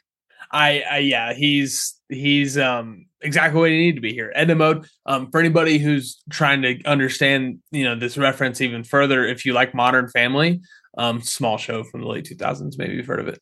Modern Family, Pepper, played by Nathan Lane, the voice of Timon from Lion King. This is like a combination of Pepper and Edna Mode. Another thing that they stole from Edna Mode with Luke here, he's so fabulous. He's very bougie, and I dig that. And I dig that about him. And for Nikki and Pug to be the ones to meet him first, I think that's really exciting too. So, yeah, man, I thought that he was a great a tribute to this episode, and it is answering some of the fashion critiques I had last week, which is really funny that they went back to that. I thought about that too, because and it's the same in this episode too. Like she looks so goofy as She-Hulk in the same suit. They pointed it out. You look like an NFL player testing not guilty to a murder charge. Crazy. Or was that a DUI? So funny, huh? A DUI. I think. Yeah. Shit. That was a Henry Ruggs joke, wasn't it? Yeah. Oh no. Bad human. It's so funny. They answered that critique of mine last week out of nowhere, and also the Jen Walters character development thing. That's something we both talked about last week, proving how good last week's episode was. Just saying. My last bit of good popcorn, more of a theory, if I may. This is kind of dipping into moving forward, but you talked about Luke. I want to talk about Daredevil. Obviously, the end of the episode, big reveal. Daredevil's yellow helmet, which looks fantastic, by the way. Designing a new suit. Discretion is key, all this stuff, right? I want to point out just how, and I'm writing an article about this. It'll be up on the direct.com sometime tomorrow. So if you want to check out just a more deep dive of it, I just want to point out how genius it is to bring Daredevil in his first proper introduction here in She-Hulk. Obviously he had a cameo in No Way Home, but it was very much a cameo and kind of upset some people that it was so limited in the role there. But a real introduction, the first time we'll actually get to hear about Matt Murdock's life is here in She-Hulk Attorney at Law. And I just want to point out how genius that is. You have Daredevil played by Charlie Cox, such a complex MCU piece. It's a free agent they signed over last offseason is how I'm looking at it, right? Yeah. And it's like Patrick Stewart. It's like Hugh Jackman eventually. It's like Evan Peters in WandaVision, a very complicated piece to introduce in a very structured, systematic universe. You have Charlie Cox, who had 3 seasons of what's widely considered great superhero television, introducing what many people, David included, consider the best comic book TV series of all time. And I think that it's such a complicated thing with this character because all these questions, all these messy continuity questions. Is this the same Charlie Cox? Is this a rebooted Charlie Cox? Is this a soft reboot? Does the blip have anything to do with it? Does the multiverse have anything to do with it? How are they going to not only introduce this character, but reference all of those things? How are they going to let the audience know what's going on? And also, if you haven't yet, do you need to go back and watch all of 3 seasons of Daredevil Netflix? So many messy continuity questions that not only need to be asked, but answered in some sort of clear-cut way. Ambiguity is going to hurt this no matter what, right? And they are introducing him in a show where it is perfectly acceptable and encouraged for the main character to look right into the camera and tell the audience exactly what is happening. Right. Genius. If Spider-Man looked right at the camera and said, hey guys, this is Charlie Cox's Daredevil from the Netflix series. He was blipped for 5 years and he came back and nothing was the same. So he's coming to LA to do this new journey. This is a new Daredevil, but it's the same Daredevil. Make sure to go watch all 3 seasons now on Disney Plus. Spider-Man does that. We all throw fruit at the screen. You know what I mean? You can't do that in a movie. That's stupid. She-Hulk does it. We stand on our couch and cheer. Yeah. It's a real thing. And I really think they're going to do it. Really? Okay. Friend of the show, Tim Geddes, thinks so as well. But I think Jen is going to look directly into the camera and say something along the lines of, so it is the same Matt Murdock. Make sure to go watch Daredevil now on Disney Plus. I'm going to laugh, and it's going to fit. It's going to fit so well. What did they say when Bruce Banner says, I'm a completely different person? Right. Genius, dude. It's a good one. Genius. And it's not only that, it's not just the decision. It's how well they have bodied in the tone, the vibe, and the feel of the show to make that such an acceptable thing. If this was like an in-betweener thing where it was kind of a sitcom, kind of not, whatever, that might not work. This is so full-blown break the fourth wall sitcom that it's going to crush. And I just wanted to just point out how amazing of a decision that is creatively and how well I think it's going to clear the fog going forward. Yeah, no, I totally agree. I would absolutely love if that's the direction they chose to and make it so. I'm not sure they will in this. I want them to, now that you lay it out, because they have the opportunity, right? Like you said, breaking that fourth wall. I'm just not sure they're going to. I have for some reason an apprehension of like, I could see where they don't want to be that meta because they do use it sparingly. Yes, you know what I mean? Like they do use it sparingly, and I think it could be a more subtle wink and a nod. Yeah. Yeah, no, and I agree with you. What I laid out was a hyperbolistic version of it, right? Yeah, of course. And I agree they've used it sparingly. I think two things. One, I think they've used it sparingly to save kind of a big one. You know what I mean? Like, I feel like the fourth wall break is going to be big and important at some point. Two, I think this would be the perfect execution of it.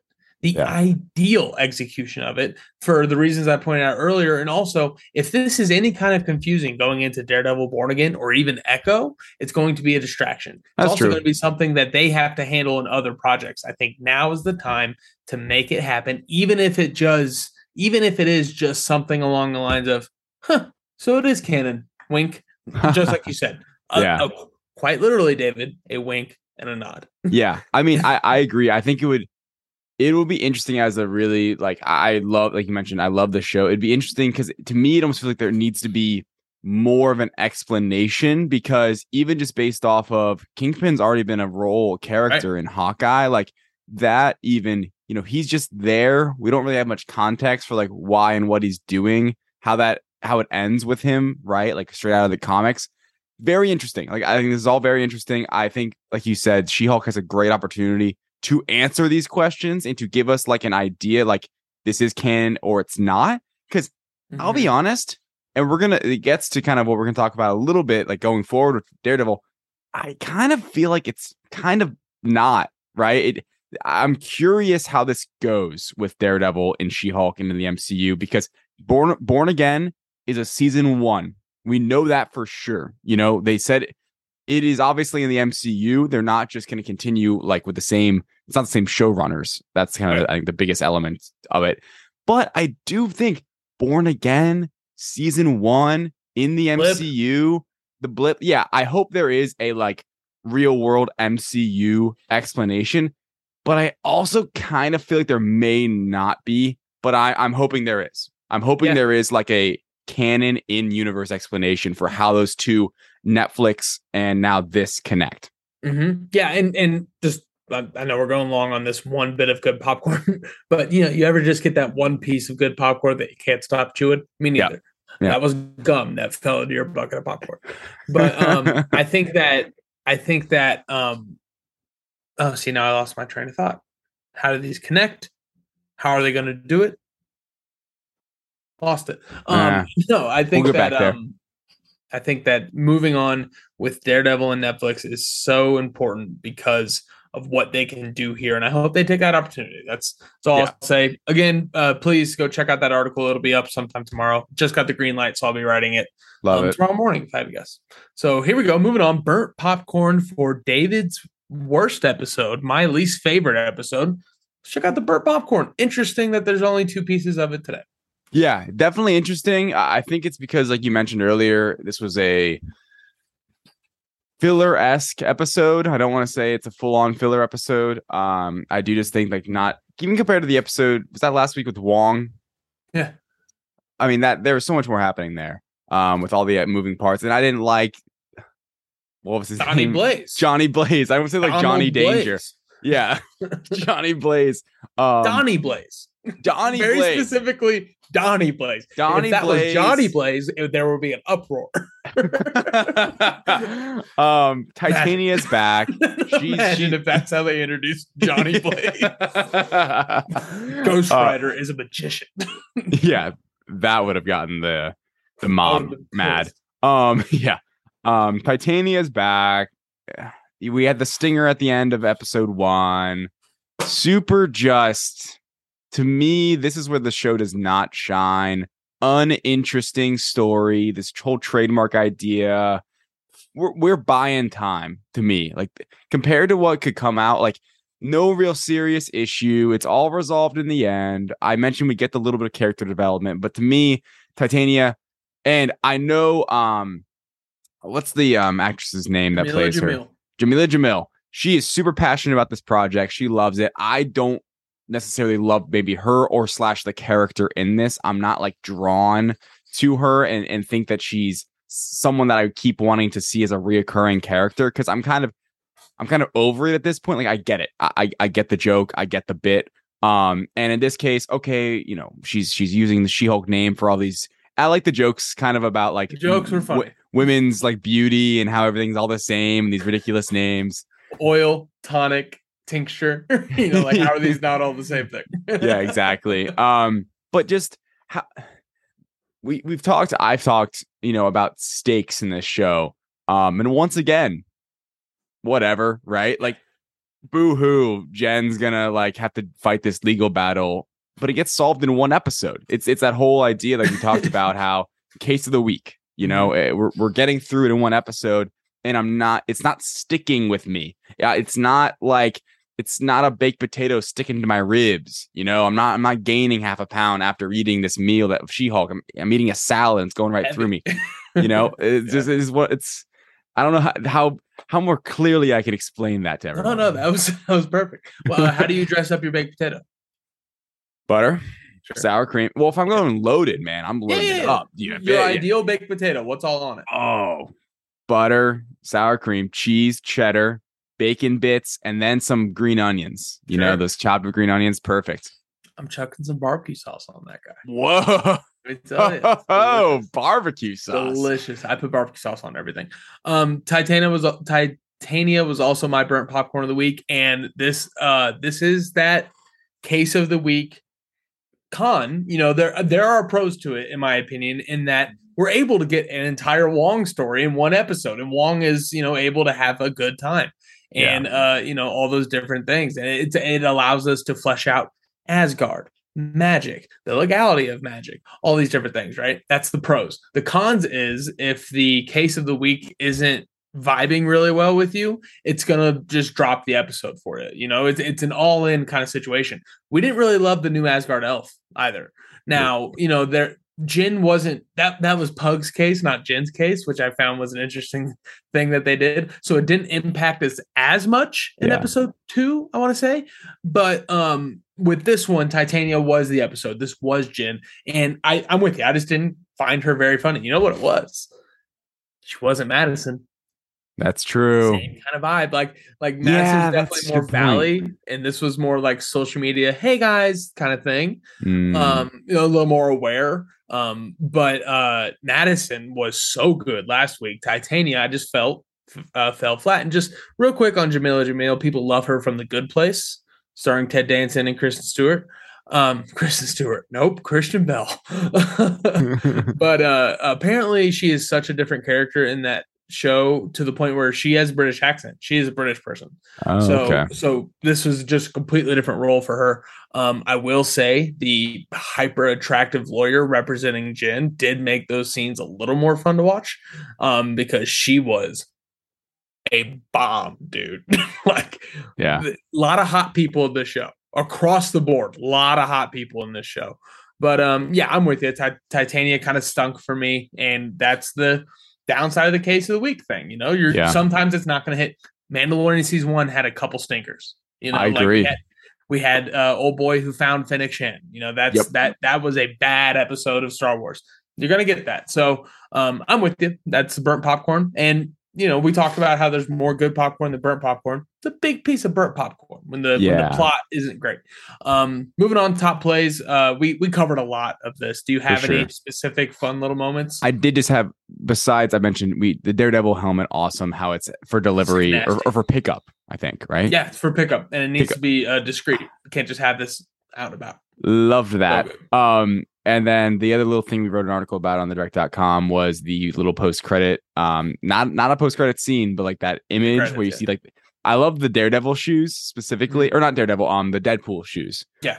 Because that's like kind of crazy when you think about it. Like that's the first time Daredevil has been mentioned in the proper MCU, which I think is pretty cool. I think it's a sign that, you know, he may appear before his movie, right? Yeah. I mean, that I think that, to me, that's what that could tell. So beyond everything else we already talked about in the good popcorn section, I think just that, if you guys know what we're talking about, there's in like during the credit roll, it's all those fun like water illustrations. Sketches.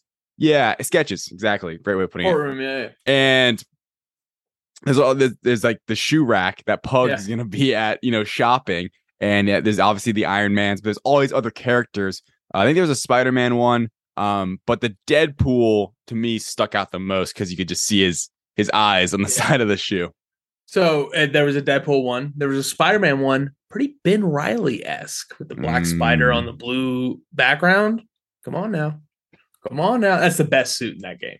This is a Ben Reilly one. Oh, okay. The Scarlet Spider. Yeah.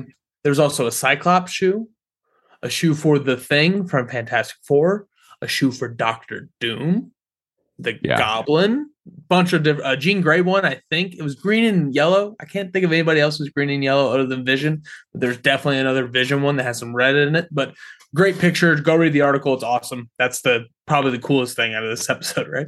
Yeah. I just want to shout out Pug one more time. He's hilarious. And and the guy, they brought back all of her dates. They specifically focused on the one that was asking her questions about her superhero powers. Yeah. This guy's up to some shit. He's up to some shit. I think it's leader involved. Maybe. See. We will see. And that brings us into the film room. I talked about mine with just the tone of the show, allowing them this great opportunity with Daredevil next week. Any other film notes that we have here in the film room? Nothing really. It's pretty cut and dry every week as far as how they're shooting it. Yeah, it feels like very much so the same. I do think that the CGI is hit or miss, but this episode felt like a lot of misses. We talked about last week how like with the, you know, a lot of the like the sunlight, the lighting in the courtroom kind of gets a little plasticky on her face, and even just the way she walks sometimes looks very like video game, but not in a good way at all. So just no action. There was zero action in this episode, which is fine. But to me, CGI, I would definitely like less of it, but it's what the show is, so that I can't really request that fairly, I guess. Yeah, I agree. I think the CGI it has been clear 5 weeks in. It's like a trend in football. When this show is doing courtroom stuff or light of day stuff, the CGI is worse than when it's action oriented or when she's trying to be sexy, and they can get her in that dark lighting and that candlelit kind of vibe and get really up close. There's the scene in the trailer where she's showing off her ass in the tight dress or whatever.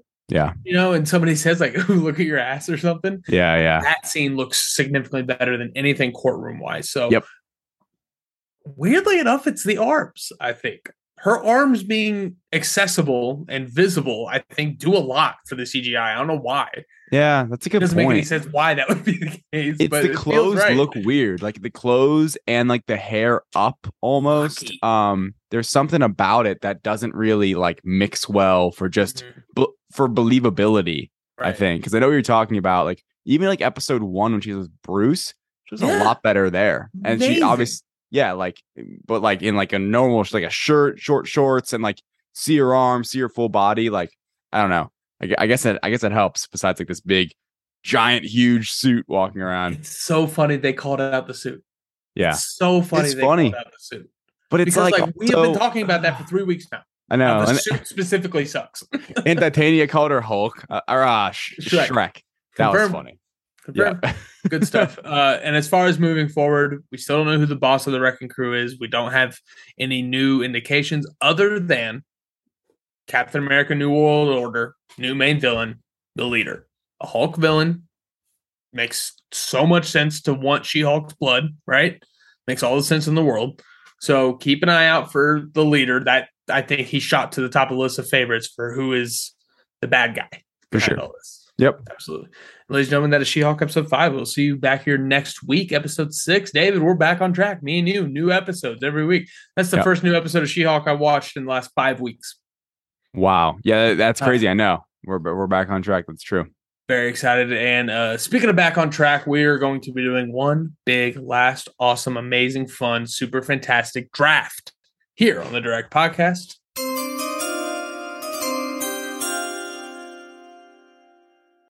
Ladies and gentlemen, welcome back into the Direct Draft. David, this will be our last draft for like a month because next week we start Andor reviews to go along with She-Hulk reviews to go along with House of the Dragon reviews, very packed episodes of the Direct Podcast coming to your ears very soon. So in light of that, we decided to do a very big draft. And for this very big draft, we brought in 2 very big guest, first and foremost, friend of the show, somebody you all know and love. You know, he definitely deserves a big intro, but like if I give him one every single time, it would just be crazy. Ladies and gentlemen, the Direct.com's very own machine, Richard Nebbins. Nebbins, how we doing?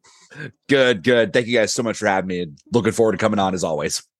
You're the man. The beard looks great, and I think I'm excited to hear what your big brain has to say today. And another big brain we have including with us today, a very special friend of the show. He hosts a podcast, 15 Minutes of Marvel and 24 Minutes of A24. Is that what that is? Yeah, baby. Look at me go, ladies and gentlemen. Our friend in a shed in his backyard, Ethan. So Ethan, how we doing? I'm doing great, man. You just summed me up perfectly. That was it. And I'm stoked to be back on the pod, especially for a draft. Things are going to get weird. Let's go. Yeah, I mean, you're one of our more competitive guests, so I do like having you on for the drafts. I try to be. So, David, the people are wondering what we're drafting today. Why don't you give them the title? So this is going to be the character debut draft. So pretty much any character, from what I understand, right, Matt? In the MCU. In the MCU, yes, of course. Look who's on this guest panel. Like this is the MCU. I feel like we're becoming a Marvel show, and I feel bad about it. This ain't the DCEU debut. No one cares. No one even knows what that is. That is Wonder Woman in black or in Batman v Superman, and that's it. That is the only one.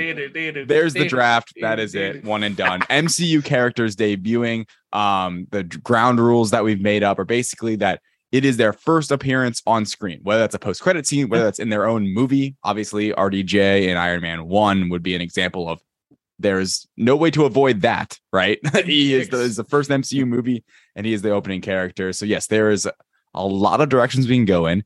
We're doing it fantasy draft style, so you have to pick one debut from each phase. We're now up to 4 phases, which makes it exciting for 4 of us being on here.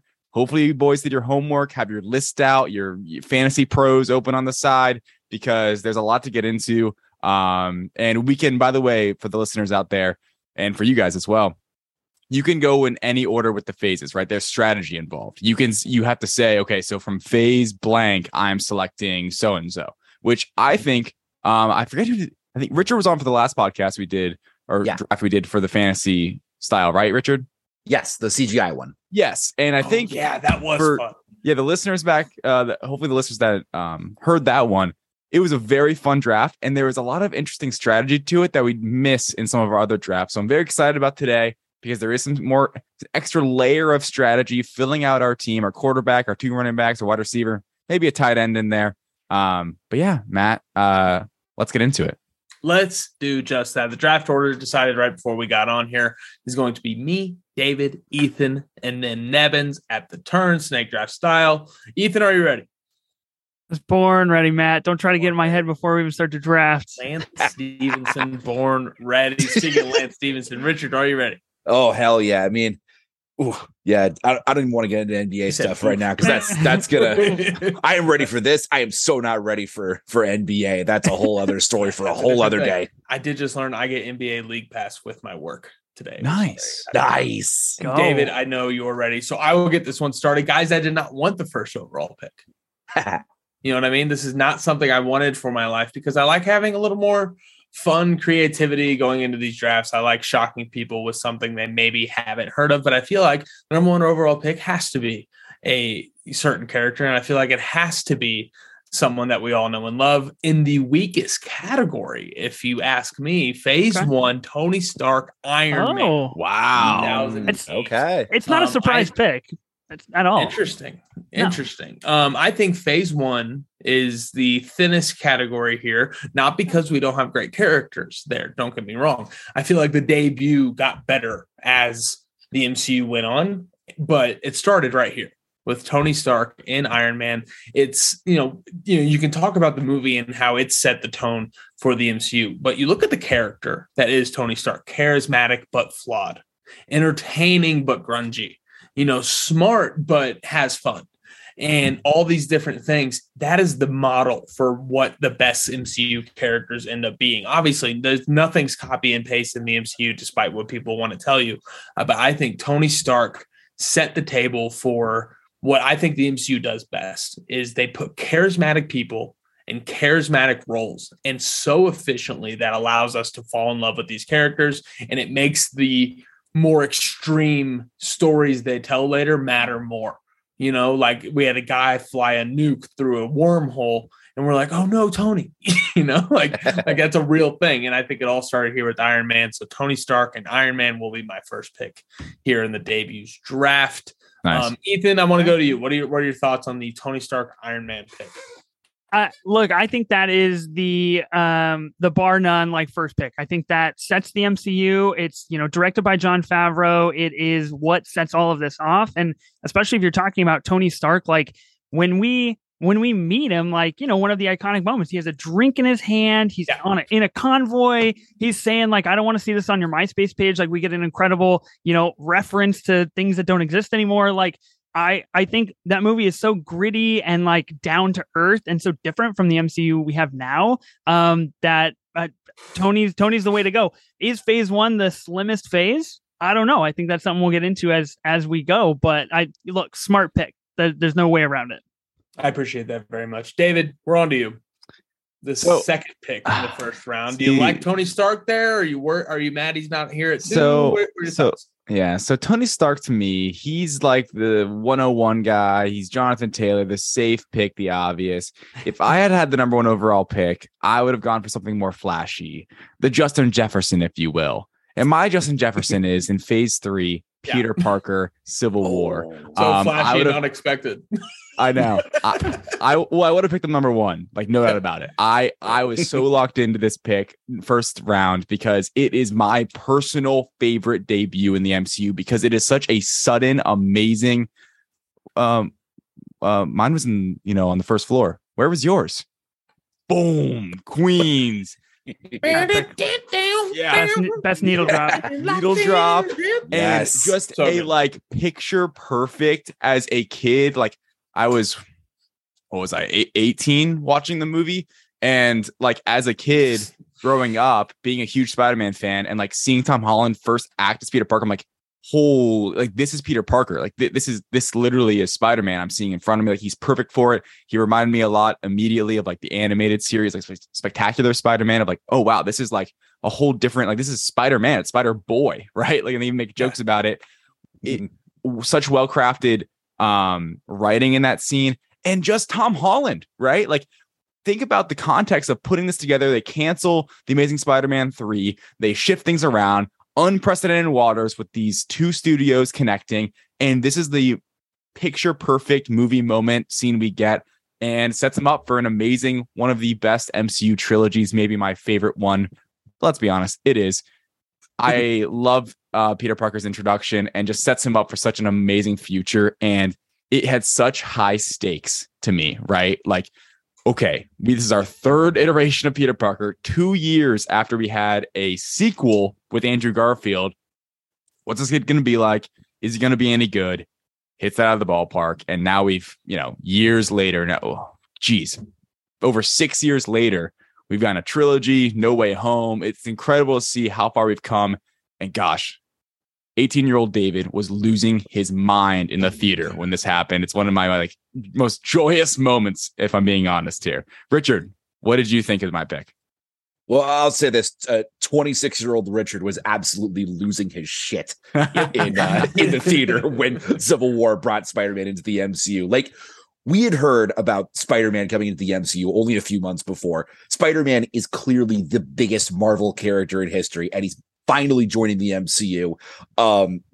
This is a moment that everybody was waiting months and months for, and I don't think they could have done it any better. There were words needed. Like you said, the giant visual that just said Queens on the screen, and that needle drop, which I remember was one of our needle drops draft picks back when we did that with Matt and Liam. Shout out Liam Crowley. That moment was just absolutely perfect. They could not have set up Peter Parker more perfectly in the MCU if anybody else tried, in my opinion. I love it. Math test. Nailed it. Ethan, what do you think of the Spider-Man pick? I just want to raise one question, and it's rhetorical because I feel like we all know the answer. Is this the most impactful character debut in the universe itself? I think you have a very good argument to say that it is, if not the most impactful, the biggest, the most anticipated, the one that shaped the future of the universe, especially considering where we are now. I think this has so much weight and context behind it. It is a beautiful pick. There's an argument for it. A lot of questions right there. but I definitely think it's the most anticipated by far. This is the trailer, right? Hey, everybody. That's like everybody says, man, imagine if they didn't put that in the trailer. We'd piss ourselves. Oh my gosh, literally. I do think it's the most impactful character debut in somebody else's movie, for sure. Yes. I think, we can make some arguments around the corner with some more origin stories. Spider-Man never got a true origin story in the MCU. You know what I mean? Right. So that's a different kind of impactful. So I think it's a great question. I think that's a most impactful draft would just be really fun. That would be great. Character, you got to pick a movie, you got to pick a director, you got to. Boys, something big is cooking over here. Next time. Of mine, Ethan's to me. Third picks, first round. We have a phase 3 off the board. We have a phase 1 off the board. Where are you going? Where are you going with your picker? Yeah, I think this is where strategy is going to start to come into play a little bit more as phases narrow down, because when you talk about debuts, certain phases are just not very deep in terms of that. So you kind of have to figure it out. And I'm gonna try not to overthink this. Matt, I'm a chronic overthinker when it comes to my drafting strategies, and usually kicks my butt about it. Auction puts numbers on his picks. The death of me. I'm gonna go with a phase 1 pick here, and I think it is not that Tony Stark level, but I think it is really, really close to it, and it does set up a lot of things. I'm going with the first post-credit pick of the draft, and that is Nick Fury for Iron Man post-credit scene. Stole my pick, buddy. Oh, thank God. Damn it. Okay, thank goodness. Thank God. Specifically because obviously you're introduced to Nick Fury, right? This is a big deal in setting up the Avengers, and from the start that the Avengers are coming. You just don't know a timeline. You know that it is being set up and is being worked on. And the line from Nick Fury, Mr. Stark, you've become part of a bigger universe. You just don't know it yet. That you talk about impactful post-credit scenes. Our post-credit scenes that we get now are different. They're just a different breed than what this was. This was the teaser post-credit of hey, we're just going to tantalize you a little bit for what's coming in the years forthcoming. And I think that us, outside of Nick Fury, the character, having Samuel L. Jackson join the MCU from the start is absurd. It's insane. And I couldn't not take this pick. I had chills when you were talking about that just now. David, the Nick Fury pick, probably going to be our shortest pick on this draft. Meaning, what with it being 2 lines, you know what I mean? 2 lines of dialogue. Yeah, maybe not discrediting the pick at all. That's not the game I'm playing here. I think it's a worthy first round pick, but it's definitely going to be the shortest, I think, picked here, unless we get a couple more later. David, what do you think of the Nick Fury pick? Totally on my list. An amazing, I think, debut for a character. Just I just second everything Ethan said about what that scene was, and the first post-credit scene too. Like that's not this draft, but like that has an impact as well. Speaking of like the context of these debuts, like there was something special about that moment. Samuel L. Jackson made for the role and still doing it. 14 RDJ's out. Samuel L. Jackson, Secret Invasion, right? The Marvels. This dude is still cooking in the MCU, so it's crazy to think about where he started and where he's still at in the MCU. It's just great pick, Ethan. Go on. Absolutely. Nevins, where are we going to close out the first round here? Well, I mean, after Ethan stole Sam Jackson from me, I was so set on that. But lucky. I think I got one that's going to rival it. He may not have the tenure that Sam Jackson has, but I think the way Sam Jackson set up, the rest of the Infinity and Multiverse saga, I think this one opens the door to so many potential, stories and characters and everything. I am going to go with a recent one, Phase 4, Spider-Man No Way Home, Andrew freaking Garfield. I am going to go with our first big multiversal shocker in the MCU. I thought about going Doc Ock or Green Goblin, but the thing was, we knew that those were confirmed for a good few months before they came out. They were in the trailers, and we, even as great as they were in the movie, we kind of knew about him, but we had only heard rumors about Garfield. He had been denying it for a year, and he, I think, really opened the door to the fact that, like Tom Holland's Peter Parker said, the multiverse is real, and it got so real when Andrew Garfield came up on that screen. I've always been kind of a Tobey Maguire guy personally. That's who I grew up with in the first Spider-Man trilogy, but Garfield absolutely stole the show. His best performance, I think, as Spider-Man, even besides his two in the Amazing Spider-Man movies. So I'm going to go Garfield, Phase 4, No Way Home. Ah, God, it's one of those things where Richard here is teetering the line of, this draft, right? I agree. It's not Andrew Garfield's debut, but if we're looking at the fine line, it is his MCU debut. Bastard. God, Richard, you're the worst. But I mean, I'll be honest. What's ironic about this is that we have two Spider-Men, right? Which is just classic. In the first round. In the first round. He's the best. Spider-Man's just the best, right, guys? We can all agree. Agreed. He's the reason we do all this. Anyway, it is an amazing literally for the fact that the draft itself, a debut, it is an incredible debut that is also, I think, when we think of with rose-tinted glasses, I know I do, right? Because of opening night. He jumps, you see the figure in the back. I'll never forget. You see the figure in the background. I didn't recognize it. My friend, people next to me stands up. People in front of me standing up. And I'm like, what are they doing? And all of a sudden you see the big eyes pops out and just pandemonium in theaters across the world. So yeah, it's a phenomenal pick and a very emotional pick and just a core memory of mine now. So good one, Richard. Just a little draft analysis here. I think he could have got it in the last round. There's already a Peter Parker off the board. It is an unconventional pick. I think you could have saved your money a little bit here and got it in a later round. But that being said, as a graphic guy, and I like playing the graphic, you're going to have Andrew Garfield on the top row of your team. It's going to look real good. So I feel like he deserved a top pick. It's going to look real good. Sure. So I understand that. But it's an interesting pick. Wasn't on my list. So that's my only critique is Fair that, enough. And it's not just the moment. It's his role throughout the movie, which shocked and awed all of us. I just wanted to say, Richard, I thought you were going in a different direction, and I'm going to try and withhold what I think you were going to do. You have blasted this draft wide open because anybody can pick anybody at this point. I thought we were going to really hone in on a few characters, and my picks are not safe. My picks are not safe. This chaotic energy coming over for 15 minutes. That is how the machine do. Yeah, just saying. It is. We'll see. You know what I mean? Let's see how this draft plays out because Richard's got another pick here. You know what I mean? That's the big thing. Round 2, Nevins. Who we got? You already got your Phase 4 off the board. Phase 4 is off the board. I'm debating between a couple because Phase 2 and 3 both have a couple of really, really great ones. I'm not sure if this one is going to stay on the board considering the group we have here. So I'm switching my pick off at the last minute. I am going to going down to Phase 3. similar to what David was thinking, I'm going to go that same movie, The Black Panther. Yeah. Damn it. T'Challa. Dang it. Oh, it's just Chadwick close. Boseman. That close.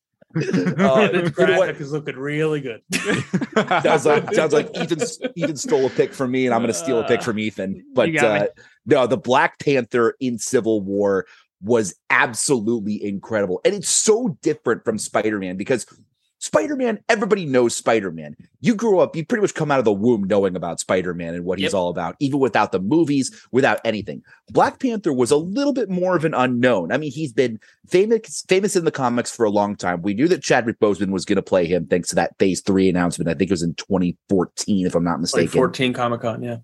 Great in cartoons. El Capitan Theater, actually, when they announced all Phase 3. Nice.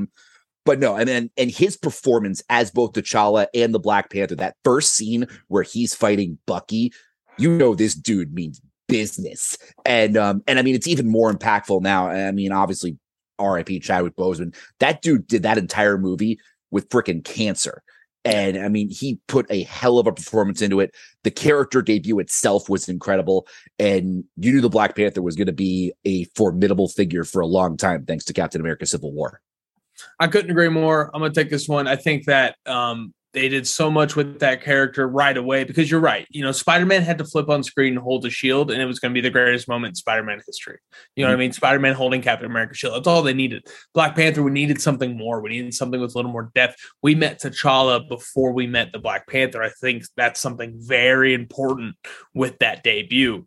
But to give him a death scene in his first appearance in the MCU, it's such an impactful way to make us give a shit right away. We don't know who these guys are. We don't know who just died or why, or, you know, what their relationship really was like. We'll find out in the next movie. It was more complicated maybe than we thought. But I think that to give him that death scene right away and then follow it up with just some great action and just good visuals. And, you know, the early suit is not my favorite, but, you know, it has a role in the MCU, and I think it's a good pick. And again, graphic wise, you got Andrew Garfield and put Chadwick Boseman back to back. It's going to be tough to beat, not going to lie, from a visual standpoint. But I got Tony Stark up front, so I think I got that going for me, which is nice. Little Caddyshack quote right in the middle of the draft. You know, you never know. Ethan, second round. Here you go. You got a while before you pick again. Something you got to think about here. Phase 1 off the board. Where are we going? This is tough. And as you all know, the case with drafts, right? Do you go with what you believe is the best debut, or do you try to play to the fans? Do you try to play to the polls and the votes? And do you try to garner the visuals, Matt? As you know, hard to beat a visual. He knows. So this is what's going through my head. So I don't think I'm going where any of you plan on going. I mean, I don't know. We will see. I think Phase 2 has some good options, but I think Phase 2, when one or two options are gone, I think you're diving pretty deep. I think that, especially from a fan perspective. So I'm going to stick to Phase 2, and I'm caught between two schools of thought here. I won't reveal one in case it does get drafted later on. I appreciate that. I will go with my gut here is to go with Star-Lord. His introduction in Guardians of the Galaxy, I think is not necessarily one of the most iconic, but definitely one of the most fun or most energetic debuts that we've had in the MCU. Him dancing, right, to Come and Get Your Love. That's our first introduction to that style of movie going, especially in the MCU.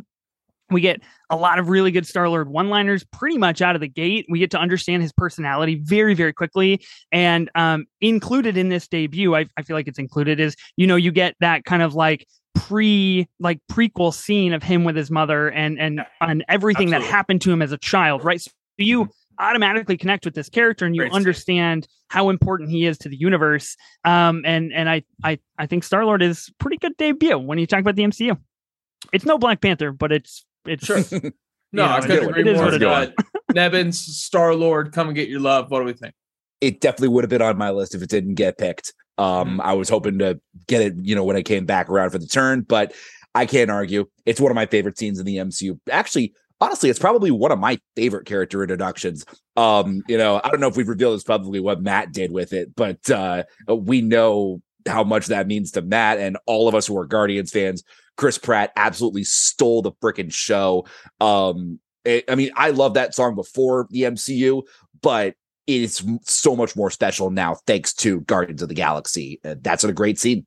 Yep. And, obviously this is my number one movie. So, you walk it down the rest of the movie, his entire debut throughout the entire film, I think is super impactful. Not a second round pick for me personally, but David, I'm waiting with bated breath because I'm very excited to see what options I have in turn. So your second round pick, I'll be honest. I'm going to be so upset. I don't think so. I really don't think so. I have a few. I'm trying to think strategically. I'll be honest. I'm trying to think about what's going off the board, where we're at. We got 2 on phase 1 out. Who I have ahead of me coming back. I'm going to go phase 4.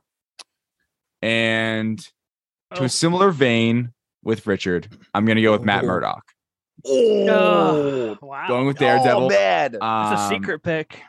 I think that once again plays the graphic great. 1, 2. I think that Matt Murdock's once again, No Way Home nailed it.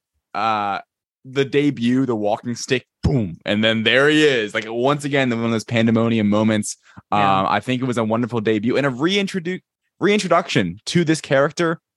Now entering his own MCU season 1, Daredevil Reborn. Like I genuinely think that this. We talked about it earlier where the impact of a Tony Stark in Iron Man 1, Peter Parker in Civil War, even Star-Lord Guardians, like this could be the beginning, even though it's a weird introduction because he already had a Netflix show, but this could be the beginning, Charlie Cox's journey in the MCU as a really pivotal one going forward in his show and maybe the Avengers. So I am sticking to it. Matt Murdock, No Way Home. That's my second round pick. Ethan, the man without fear, here in the second round. Thoughts on the second No Way Home pick off the board? I think David's right. It's going to play to the graphic great. You got a large Daredevil fan base out there, and everybody knows this. It was not on my short list by any means. I'm still very confused personally on where I stand with his introduction to the MCU. Very important, very cool, very awesome in all aspects. Pretty shoehorned into the movie, in my opinion. Sure. Maybe not necessarily needed at that stage. But when you think about a future pick like this, I think Daredevil, you come back to this draft in 3 years, and then you say, yeah, that was the right pick. All I'll say is I did not see that coming, and I did not actually mean it as a pun. This guy. Can I tell you why I didn't see it coming? Okay, so it wasn't on my short list either. It's great. Me neither. Great pick. Awesome moment. I obviously thought about it, but kind of cheating again. But Richard opened up that multiverse. Yep. 100%. No. Seriously. Garfield goes off. Daredevil goes up the board. You know what I mean? That's a real thing. Mm-hmm. The reason I'm shocked, the reason I'm surprised, I didn't want the number 1 overall pick because I felt like I had to take Tony Stark. And that meant I couldn't take this guy because I thought this guy would be the number 2 pick. I thought this guy would be a first rounder. I am shocked that this isn't the first short debut off the board. I figured, the first round would be consistent of people who had entire movies of a debut. And so far, guys, I'm the only one that's taken not even close. and I'm shocked by that. I really am. There's a lot of, debuts on the board here. So, but you know what? On the other hand, I also think that having somebody debut in somebody else's project is a little more impactful, a little more efficient. Mm-hmm. Let me tell you which one of those roles is the most impactful and the most efficient. It's phase 4. It's Kang. Damn it! Loki season now. I thought I could pick it up on the turn. I thought I could wait. I am blown away that this is here. Oh my God! This was a locked-in first rounder in my book. I will see you guys next pod. I'm out. That was it. Ethan has left the building. I'm livid. I am just absolutely stunned. This was a moment, guys, when Jonathan Majors introduced himself to the world as Kang. It was just a dialogue. It was just a monologue, of just, this is how terrifying I am. And guys, we're all genuinely scared. And there's going to be 2 movies about it. It's 3 if you want to count Quantumania. So to have Tony Stark and Kang on my team, absolutely blown away. Free for all. Anybody have thoughts? Why did nobody pick Kang? I messed up. I admit it. I did not. It went over my head because I had several phase 4 picks on here, mainly heroes. Sure. Mm-hmm. For some reason, my peanut brain did not exactly. like I mean, phase 4, I have almost like the longest list, I'll be honest. And I went Matt Murdock because I got excited about that. I got a little giddy after the Andrew Garfield pick. I'll be honest. Wanted to go with No Way Home pick. But God, Kang. I missed Kang, and I feel bad for Ethan because he was prepping, but I just blew it on that. So yeah, it was my so next, mad. It was my next pick, right? So mad I didn't even think about Kang. Yeah, I was totally going to take it on the next bet, Matt. So well done, congratulations to you. You took it from me. Listeners of my podcast know how much of an avid fan I am of Jonathan Majors being in the MCU and He Who Remains and the potential that we see. And I firmly do believe that episode 6 of Loki is one of, if not the single best episodes of MCU television that we have had to date. I think it is phenomenal. His ability to deliver that monologue with such just like fearsome energy is wild to me. I just truthfully, I thought people were going to, I thought people were just going bigger names at first. I think He Who Remains and Kang, I think they are just still an unknown property in the MCU, right? So I don't think they come to people's minds first off. I thought I could snag it in round 3 and 4, and you duped me, man. You got me good. I appreciate that. And I appreciate the reaction. And honestly, I'm kind of upset because there's now 3 phase 4 members off the board. That means that there's going to be at least two characters that don't get drafted that I'm blown away weren't thought of over Murdoch and Garfield. But, debuts are debuts for different reasons. You know what I mean? So yeah. I'm going to swing around here to the 3rd round. If phase 1's not the thinnest category, I think phase 2 is. I have a phase 3 pick that's a little out of the box, a little personal pick for me. So I'm going to save that for the last round.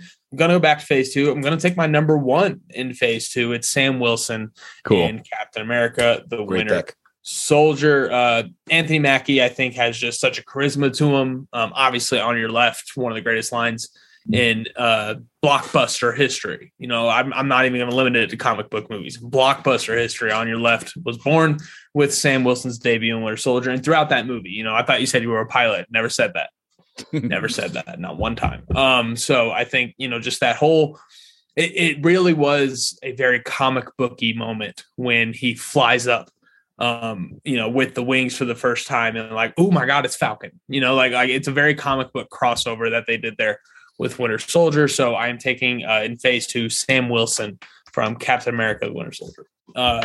Richard, thoughts on the future Captain America in his roots in his early days over there in phase 2? He was absolutely on my list. I definitely would have considered him if he had come back to me. Didn't think he was going to. It didn't. He's great. He really, really makes that movie he's part of what makes that movie so great. And especially that opening scene. I mean, on your left, it came in there, and it came in when portals came in inarguably the biggest moment in MCU history to date. Portals. I think he's done an incredible job ever since then. And I cannot wait to see, what he does in Captain America: New World Order from there. I like what you said there about how he makes that movie so great. And I just want to point out, I don't think he's like one of the first 3 best things about that movie. You know what I mean? Agreed. Yeah. He's lower on the list of if I was ranking things I liked about Winter Soldier, Falcon's lower on that list. It speaks to the floor of that movie. Yes. If Falcon is one of the weaker parts of the movie and he's this good, that's how good that movie is. And I think that is an important piece to that puzzle that makes that movie, a perennial top 6 movie after No Way Home. It's an easy top 6 across the board. So, Sam Wilson, Winter Soldier, pretty excited about it. David, 3rd round. Here we go. You need a phase 2, a phase 1, early days. Yeah, I got the early days here. And I have 4 picks here between the 2 that I could kind of go with. So I'm going to be happy with whatever I get. Going for the graphic. Oh, all right. Baby Groot in Guardians 1. That was my pick. Phase 3 pick. Right? Nice. Fuck. Yep. Well, no. So mine's phase 2, though. At the end, right. That was not his debut. I would have called you. You would have been exiled, buddy. That was not me. Not picking him there. All right. Good for me. Yeah. So okay, Baby Groot, Guardians 1 post-credit scene. You're absolutely right. Go ahead. Yeah. Yep. I want you back.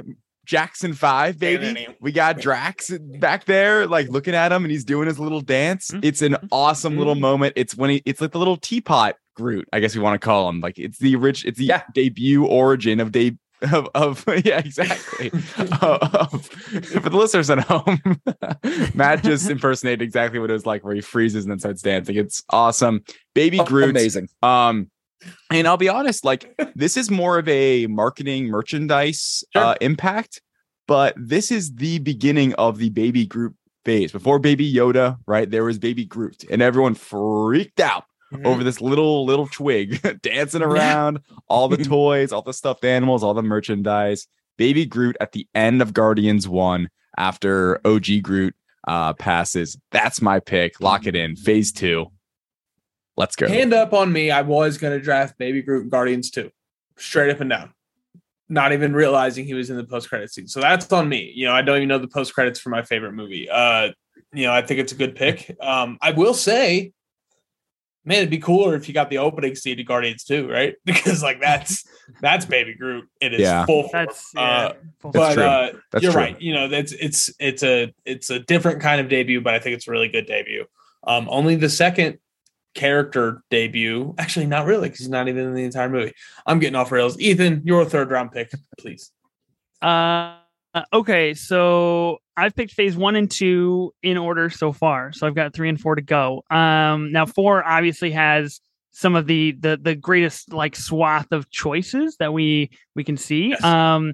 And I think there's a lot of good things out there. Obviously, Kang was my pick, so I'm a little frantic right now. I don't really know what I'm doing for phase 4. So I'm gonna vamp. I'm gonna go with phase 3 to buy myself another turn here and try to get something from phase 4. I think there are two obvious ones. You really messed me up. But I think there's so many. I think that it's a safe bet. Phase 4 is a safe bet. So I'm actually gonna go with phase 3. I'm gonna go with Thor Ragnarok, and I'm gonna go with Hela.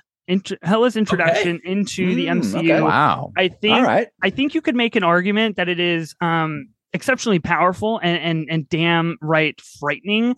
The first time we see her is immediately after Odin's passing, right? We have this very emotional scene with Loki and Thor and coming together as a family and understanding what it means to be family. And then all of a sudden, their family is disbanded. They have a sister that they don't know about, and she breaks Mjolnir like right then and there, and just says like, "Look, I'm better than all of you."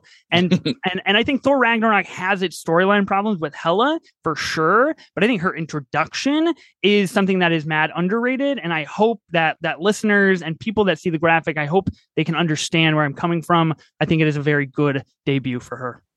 I like the word mad to describe something as, like substantial. I think that's an awesome way to talk, and I haven't heard that in a long time. So I do want to shout you out there for your vocabulary. David, I agree with Ethan that I think Hela has a great role in that movie. I think, yes, the fragility of, oh, by the way, you have a sister, that's not awesome. The setup to the character isn't great, but I like the character. Why do people not like Hela? I don't know. I don't think she is a terrible villain by any means, but I do think she just becomes forgettable within the realm of Ragnarok. Like you mentioned earlier with Sam Wilson being like, oh, that represents the floor because he's great. And it's not one of the top 3 things I love about Winter Soldier. Same idea with Ragnarok and Hela to me, right? Where for Ragnarok, Hela's fine. I think she's a good villain, actually works well in the context of the story. Is she one of the top 3, top 5 things I love about the movie? Not really, right? Not the thing that I'm going home about telling, oh my gosh, the villain was so great. Not really, right? I'm going to talk about other elements of Ragnarok. So it's the same idea for me. Good pick, though. I do think there's a little bit of Ethan like, man, I wanted a villain so bad. I still want to get a villain. I'm a little panicky. I'm not going to lie. It does feel a little bit. Look, no. So Hela was on my short list for sure. I think if you raise a really interesting topic, and I just have like 2 seconds to speak on that, like I think what makes Thor Ragnarok so good is the tone, right? Is the tone that we got from Taika was something brand new to the universe. What makes Thor Ragnarok so forgettable, so bad, quote unquote, is the tone. It's the same thing we experienced with Thor: Love and Thunder. Why is Hela forgettable? Because the tone is so heavily focused on Thor and his jokes and Korg and Meek and that whole realm of things that Hela and Cate Blanchett, Oscar-winning Cate Blanchett, crushes is going to win an Oscar this year for Tar, is forgettable. And it's really a travesty for her character, which then make the argument of, you know, her being underrated. I think she just doesn't fit in the mold, not quite like as intensely as Gore doesn't fit into Love and Thunder, but along the same lines as that. But I think Hela's a great villain. I think people need to respect her. I agree with the underrated take. That's something we should definitely talk about someday. It's just underrated villains. Nevins, is there anything cooler than a Necro Sword? It's debatable. It is right? very much close to the top of the list for sure. No, and turn here, third 4. Where are we going? And just closing off on the Hela thing, I really enjoyed Hela, but I think I do agree with you guys is that very underrated villain. For my next pick, I got phase 1 and phase 2 I got to get to. Early days. I know where I'm going for my phase 1 pick for sure. So I'm going to save that for my last round. I am really torn between 2, and I'll save that for the honorable mentions, but I think I'm going to go what's going to play really well on the visuals. And I am going to go phase 2, Avengers Age of Ultron, Vision. Let's go. Let's go. I think at least visually, that is one of the coolest intro scenes that we have in the MCU to date. Yeah. It reimagines a character that we have known since Iron Man with Jarvis, and it introduces somebody totally new with Paul Bettany as Vision. And then at the very end of that scene, kind of like how I did with my Black Panther pick for phase 3, you know, Vision's legit. You know, the second he just casually picks up Mjolnir, it's like, but we need to go. And then you get that like 20 seconds of silence where everybody's just like, what the? It's awesome. It's truly awesome. And I just love Vision in that movie. And I think even though Ultron is maybe a forgettable movie for a lot of people, Vision makes it memorable. And so I'm going to go Vision for phase 2. Couldn't agree more. Ethan, the old Viz, Mind Stone ends up becoming Vision. Tony and Bruce end up becoming Vision. Ultron becomes Vision. Mjolnir, Thor, all of it. It's a cocktail of awesome. Thoughts? I think it's the introduction to I think it's the introduction to the single most important storyline of the Infinity Saga, and that is with the Mind Stone, right? And the relationship we get with Wanda and Vision and everything that takes place in Infinity War and Endgame with that, and moving forward into WandaVision, I think is unattainable if you don't have a very powerful debut and introduction from Vision himself. And that is exactly what we get. We're introduced to somebody brand spanking new, and it is really an awe and shock, especially, you know, to the Avengers, but to us, the audience, to say like, this guy can maybe just like do anything he wants. So like, what is going to happen? I think that kind of breaks open the mold and the gates a little bit. I think it's a great pick. Stretching out his debut to the final scene of Age of Ultron, his speech with the last Ultron bot, one of the best monologues in the MCU. If not the best, if I'm being completely honest, other than my second round pick of Kang, of course. Nevins, I'm still in shock, guys, but the phase 4 characters that will not be drafted today. Right? Yeah. Nevins, your last round, you're going to phase 1, right? Yep, I got to go phase 1. I went 4, 3, 2, 1. And can I tell you something real quick as I kind of moderate this draft? Go for it. There's a certain pick here that if you don't pick, I'm going to be floored. Well, you're actually going to be my inspiration for this pick. Things off with Tony Stark, and I got to go the other end of that equation with none other than Steve Rogers. I think I got to go Captain America, the First Avenger. I think by the year Captain America, the First Avenger becomes more underrated. To me, honestly, it might be the most underrated movie in MCU history because it is a really, really good movie for what it is, for what it has to do in phase 1. And honestly, the story it kind of had to tell. It had to be from that era telling Captain America's origin story. And to me, it's always been a toss-up. I think the Spider-Man trilogy has taken over for the best trilogy for me, but Captain America is a clear second just because it has 2 of my top 5 MCU movies. And unfortunately, neither of them are the First Avenger. But I gotta go Chris Evans, Steve Rogers in First Avenger. The way you start off with Skinny Steve and you get the character first before he becomes, abs and Captain America. I absolutely love how they introduced him in that movie. And an underrated CGI too on Skinny Steve. I think we might have missed that in our CGI draft. It was the first one for honorable mentions. Yeah, exactly. And I think that is such an underrated moment in MCU history, an underrated debut. And I'm really happy to have Steve Rogers on my team, honestly. I appreciate that, and I respect that. Not the pick I thought you were going for. Consider me floored, I guess. I'm sprinting to honorable consistently. I'm shocked right now. Sorry. Ethan, last round, what phase do you need, bub? All right. I need phase 4, which is arguably one of the biggest phases and the most choices here, and I'm struggling the most to find who my pick is going to be. We're doing honorable mentions after this, right? So I gotta say, okay, yes. Wonderful. Loud one. Okay, great. So like I said, there's a ton of people to pick. I think there's a lot of underrated picks in here too that might not necessarily play well to the graphic, but are worth like mentioning. We'll get to them. I'm going with Moon Knight. I'm going with Oscar Isaac as Mark Spector, Stephen Grant, and Jake Lockley. The fact that you can have 3 characters in one has never been done before in the MCU. The fact that it's Oscar fucking Isaac, kind of a big deal. Him getting his own show. I think the show does have problems. I don't think it is a wonderful show. It's not exactly what a lot of people envisioned, myself included.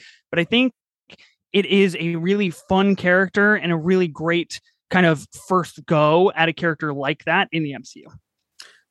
The Direct Podcast had 2 co-rookies of the year in 2021. Neither of them will be drafted in the MCU debuts draft. Nope. Consider me shocked.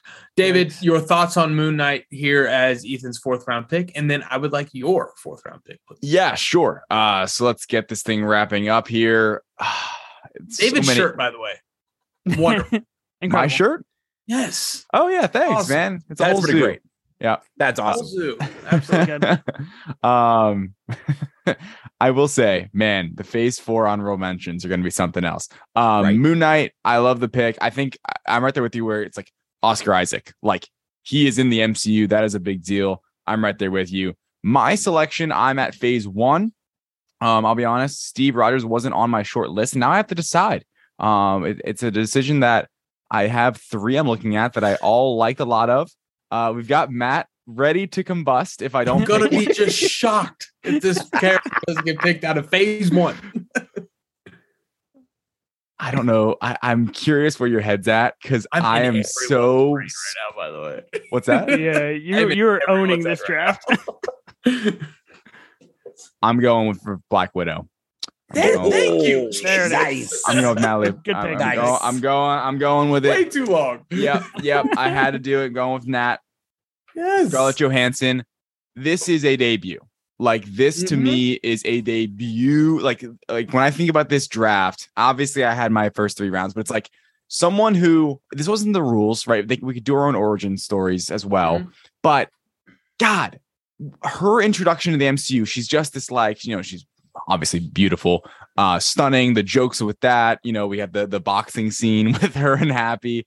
And then, but when we get to when she is truly the Black Widow, that fighting action scene, one of the best Black Widow action scenes ever, right? Like, I honestly, maybe the best is 2010's Iron Man 2. Top 5 for sure. It is like it's just her going hallway scenes, man. Hallways, staircases, Statue of Liberty, man. Can't go wrong with it. It's just, I think it's a great, I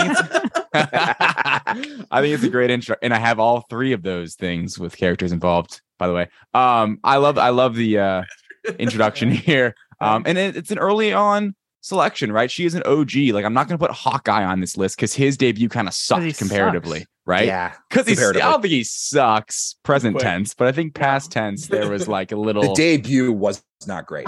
Avengers was really his debut. Like Black Widow actually had a character in this movie and ends up being super badass and setting up the future. Steve Coulson's there, of course. But yeah, that is it. That is the draft. Well, wait, we have one more. Thanks. Yeah, I understand that, like I feel like I'm gonna win it anyway, right? I gotta just punt this pick, right? Coming in hot. No, but I'm gonna be honest. Like I did have Baby Groot penciled in for my phase 3 pick, and that would have been illegal at the time. So I am tilting quite a little bit. I feel like I got a great draft here. I want to round it out with something that works here. I have two options in my head. I guess I could talk about them out loud, right? Because this is the last pick. Go ahead. So between a character that has a whole movie of development, it's a great introduction to the character, yada yada, Stephen Strange. Over there in phase 3, or I could go the more Baby Groot style pick here and go Korg, because like who wasn't laughing the entire time every time Korg spoke? Put Love and Thunder out of your brain a little bit. He was so funny in the first one, and I think that that's a really big one. But you see, we're coming off a little bit of stench from Love and Thunder. You know what I mean? It wasn't as much of a hit as Ragnarok, so I'm just going to play it safe. I think I got a great draft here. I'm going to go with Stephen Strange from Doctor Strange. This is a character that it's the between Ant-Man and Doctor Strange. Those are the only two like origin characters that weren't introduced in a previous movie in the entirety of Phase 2 and 3. The next one was Shang-Chi. So, this is a rare air for it. It's Tony Stark. It's Bruce Banner, it's Ant-Man, it's Doctor Strange, it's Shang-Chi. So, you could argue Captain Marvel, but I get the post-credit scene. That's how I played it when I wrote the article. But yes, exactly. that's the closest one, right? Captain Marvel, which again I think could have been a great pick here as well in phase 3. But I'm gonna go with Doctor Strange because I feel like the concepts they introduced in that movie changed the MCU forever. The character of Stephen Strange to be so similar to Tony Stark, but also so definably different, I think just plays really well. I enjoyed the entire performance front to back. I think this might be the movie that most focuses on the character in all of phase 3. It's the most character-driven movie in the entirety of phase 3. So I'm going to go with Stephen Strange here with my last pick of the draft.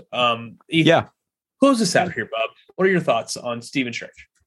I think that's a great pick. I think you mentioned like kind of the stink of Thor: Love and Thunder a little bit. I get a little worried for your pick, Matt, because Multiverse of Madness was not ideal for Stephen Strange. I do, however, appreciate the pick, and I love the fact that included in this pick you get Mads Mikkelsen in the MCU, and you get the mirror dimension, and you get really, really fun things. You get the ancient one, all kinds of things kind of tied to that introduction, and that's our first intro to like magic like that. So I think it's a great pick. The multiverse. Mm-hmm. Yeah. Multiverse. So let me recap it real quick, and then we'll get to honorable mentions. David, buddy, pal, friend, 2 Spider-Man picks. I'm impressed. I'm impressed that you made that happen here. And then a debut draft. Peter Parker from Civil War. I'm sorry, I'm a little all over the place. Peter Parker from Civil War, Matt Murdock from No Way Home, Baby Groot from Guardians 1, and Natasha Romanoff from Iron Man 2. Great pick there in the 4th round. Thank you, Ethan, our guest, our buddy, our friend, our pal, thank you so much for coming on.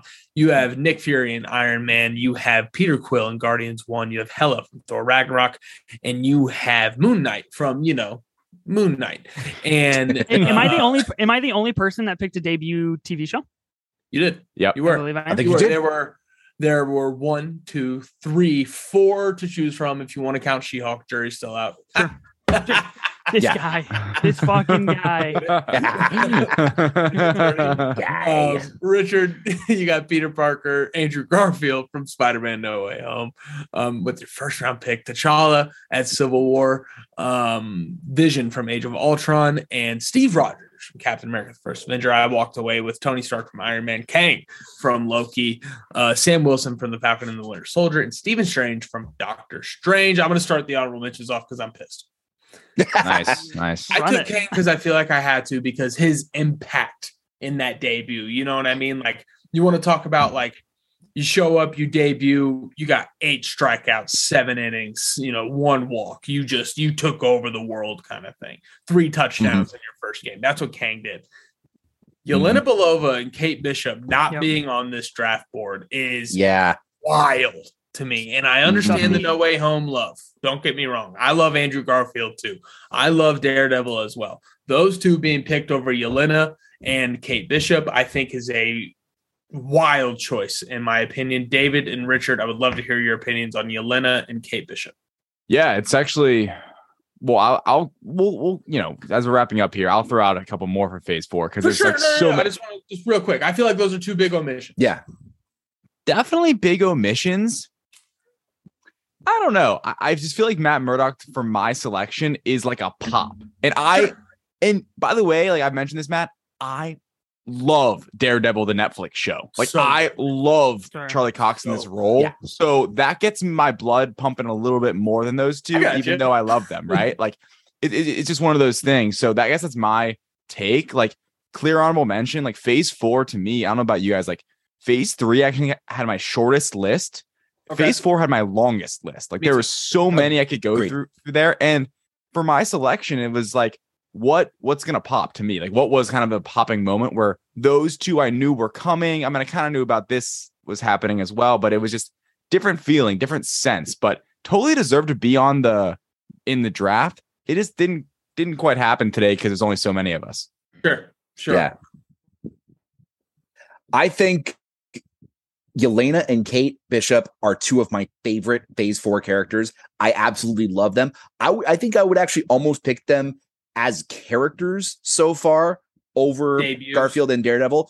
I just think their debuts just shocked the world. I think they were just so impactful in No Way Home that I think that gives them a slight edge for me. But I absolutely love Yelena and Kate Bishop. Yelena being so new and already having 2 appearances as well. Yes, agreed. I think something. The only other one I have is Shang-Chi. You know, I had Shang-Chi on my list. Did we mention Kamala Khan? Huh? Yes. Kamala Khan was all Kamala for sure. I was gonna give David, what other honorable mentions? Sorry. I had a little like cheat one. I had Mighty Thor on my list, just if I wanted to have a little fun, you know, if I wanted to poke that bear a little chaos. Yeah, just a little throw some chaos in. Yeah. That was I had a smirk on my face when I wrote that one down. The one that I almost went with besides Baby Groot and was Wanda and Pietro in Winter Soldier. That I would have let you take them as a duo. Yeah, I was gonna see if that could have been a thing, because I mean that just visually that scene, it's just the two of them. That was my big one at the very end. All-time favorite post-credit scene. Oh my gosh, it's amazing. The Age of Miracles. It's a great one. And then finally for phase 1, I was between Black Widow, who I went with because I think she had the biggest pop debut. Second biggest pop debut on here that I had remaining, Thanos, end of Avengers. That just a little turn that would have been the next shortest behind Nick Fury. And then Thor. I was actually surprised that Richard went with Captain America, not Thor, because Thor's literal debut in the movie is awesome. He he struts in with his crown and Mjolnir, and he's all fired up. I mean, there's kid version of Thor, but really like Hemsworth as the character. He's super cocky, super arrogant. It's a great little moment. Like, say what you will about the actual movie, but as a debut moment, I enjoyed that as well. So those are my honorable mentions. I'm sure there's others out there as well floating around. Richard? I was debating between Thor and Captain America. I love both, but Thor was unquestionably on my list. You guys, somebody stole Strange from me. I was going to grab Strange if I still had him on the board. Ant-Man is another one that I really, really enjoyed. Him getting the crap beat out of him in prison and then going straight from him to driving with Louise and then the Basket Robbins thing. It was quintessential Paul Rudd. And I absolutely love that. Shang-Chi was on my list. One other one that I will mention, Icarus in Eternals. Say what you want about Eternals. Icarus came in with a freaking bang. Like, I mean, kind of like the MCU's version of Superman so far, but I really enjoyed it. And then that made the twist at the end a little bit more fun too. So it's the best Injustice movie they'll ever make. Agreed. Ethan, do we take all of them, or is there any left on your list? Now, I got a handful I'll run through really, really quickly. In your vein, Richard, for Eternals, I had Druig actually on my short list. I think he's really important to the MCU, and his introduction is pretty powerful and spooky. Especially was very eerie, which I love. Very eerie, especially in terms of like the Eternals and what we were doing. Ultron was my next pick for phase 2 between Star-Lord and Ultron. I think that would have been worth it. Kingpin. Nobody picked Kingpin from Hawkeye. Agatha Harkness, I think, also deserves a shout. She's obviously getting her own show. And then my deepest cut that would have just, I don't think would have played to the visual quite well, but I do think is a really badass introduction, is actually Scarlet Scarab from Moon Knight. She is introduced as Scarlet Scarab and like that hard line between May Calloway and Scarlet Scarab. And she immediately becomes this hero that kicks ass and helps Moon Knight. And it's a very, very cool scene. So I think she is a really cool introduction. Can I ask one clarifying question before we wrap this up? Because I had a pick. I just didn't know if anybody was going to try to pick it. And I didn't necessarily want it. It's a phase 1 pick. I had Stan Lee on my short list. Would that have been approved? That would have been an awesome pick. Because I would have loved. I know he doesn't play the same discussion. character, but it's what is the scene in Iron Man? Is it Hef? Yeah, so he's Hef, and he's wearing his robe, and he's smoking a cigar, hanging out with some beautiful women, and I would have respected he Larry that pick. King in the next one. Pretty good. He is Larry King in the Pretty next good. one. Worth the shout. Worth the shout. I liked it. Happy Hogan could have been another one. 10 MCU appearances later. Ladies and gentlemen, that has been our MCU debuts draft. Nevins, thank you so much for joining us. Ethan, where can we find you on the internets? Find me at 15 Minute Marvel if you want more Marvel podcast content, at 24 Minutes of A24 on Twitter and Instagram for both of these. If you're looking for more cinema, more A24 content, wonderful movie studio that makes incredible movies. And then follow me on TikTok at Ethan Simi. I'm talking movies every day on TikTok. Ethan, which A24 are you most excited about in the near future? The Whale, obviously. No questions. He's back. Brandon Fraser. He's back, baby. I just watched The Mummy yesterday, and that's going to be awesome seeing him You back. watched The Mummy yesterday? Let's go. Good for you. It was on Nevin. TV. It was on Good TV. for you. Oh, it was on cable. Yeah. Classic TNT play right there. Oh, it's an all-time TNT movie. Thank you guys so much. We'll see you next time.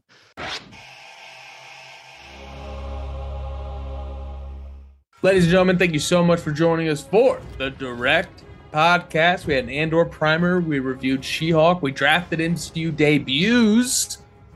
And now it is time for the Iron Brand.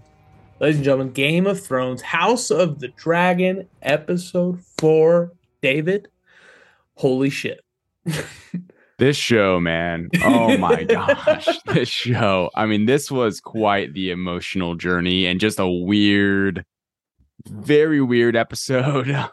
Complex. Definitely complex. I liked where it went, obviously, in regards to like everything with Rhaenyra, like such a interesting journey she goes on.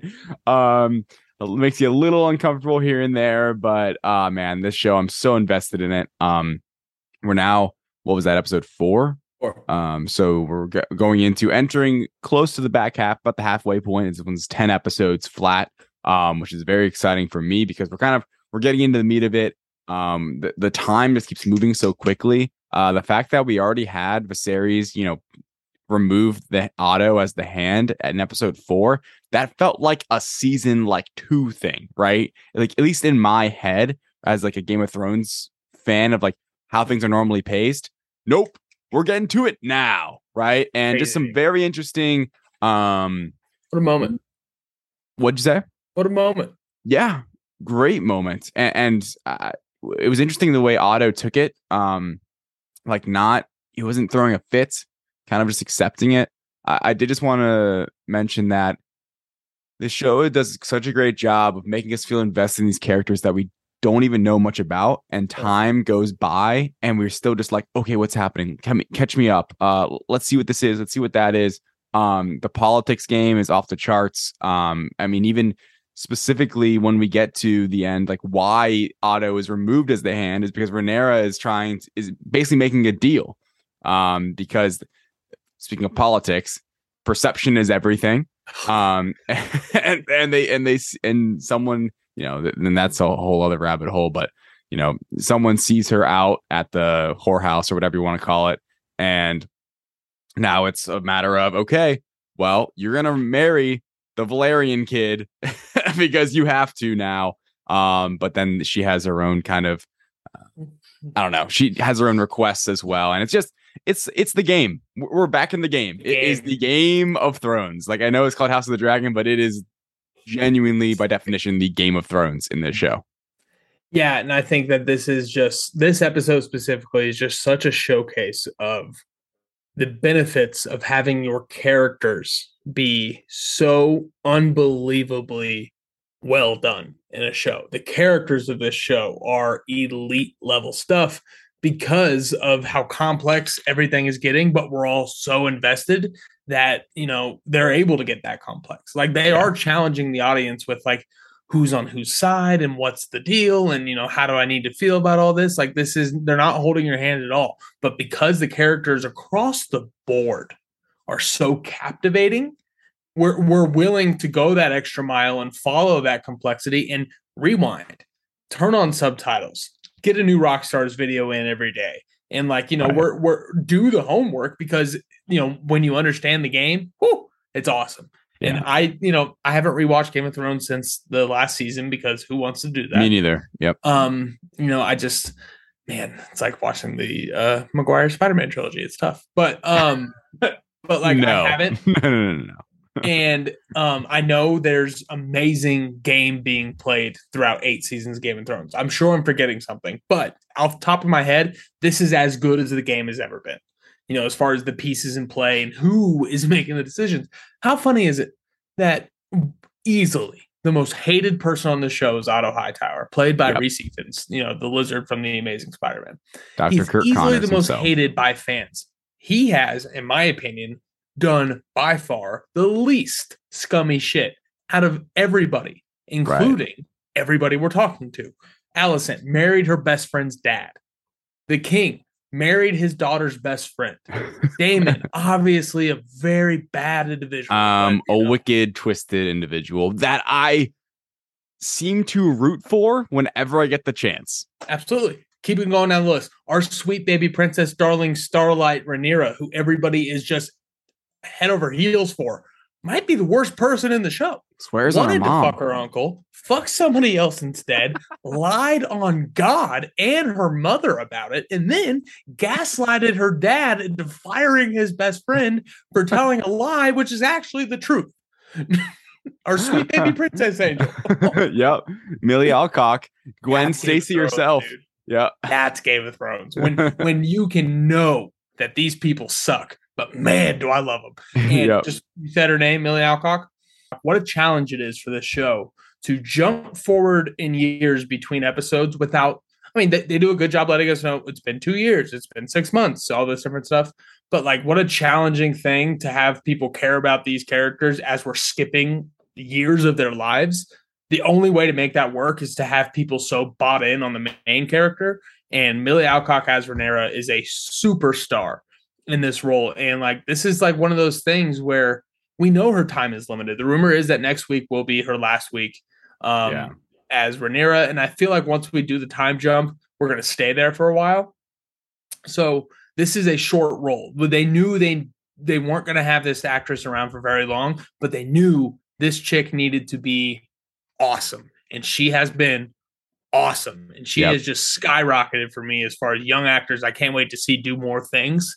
Like her and the Stranger Things kids are on a rocket ship as far as like under 23-year-old actors right now. And the Euphoria people, but they're not all that young. They're a little older, you think, and at least in look, you know what I mean?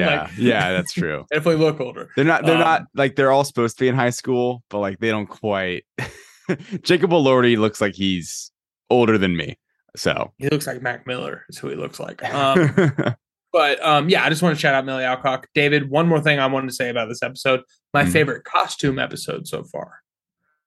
Everybody's costumes across the board. Rhaenyra at the beginning has like a Doctor Strange cape with like a flower pattern in it, and it's dope as hell. Alicent keeps slaying with the queen gowns. Those are always sick. Damon, shitty haircut at first with the sea snake armor, in my opinion, but he gets the black vest and the red sleeves. I'm like, okay, that's kind of working. And then the king's all blacks at the end, dude. Yeah. Holy shit. The king kind of looked like a badass for a second. That's tough because we know this guy sucks. Yeah. So I think we got to talk about the sex scene. It's definitely the horniest Game of Thrones scene of all time. Easily. Possibly. Yeah. And it just has so much emotional complication to it. What were your thoughts during the sex scene as it transitioned, as it paced out?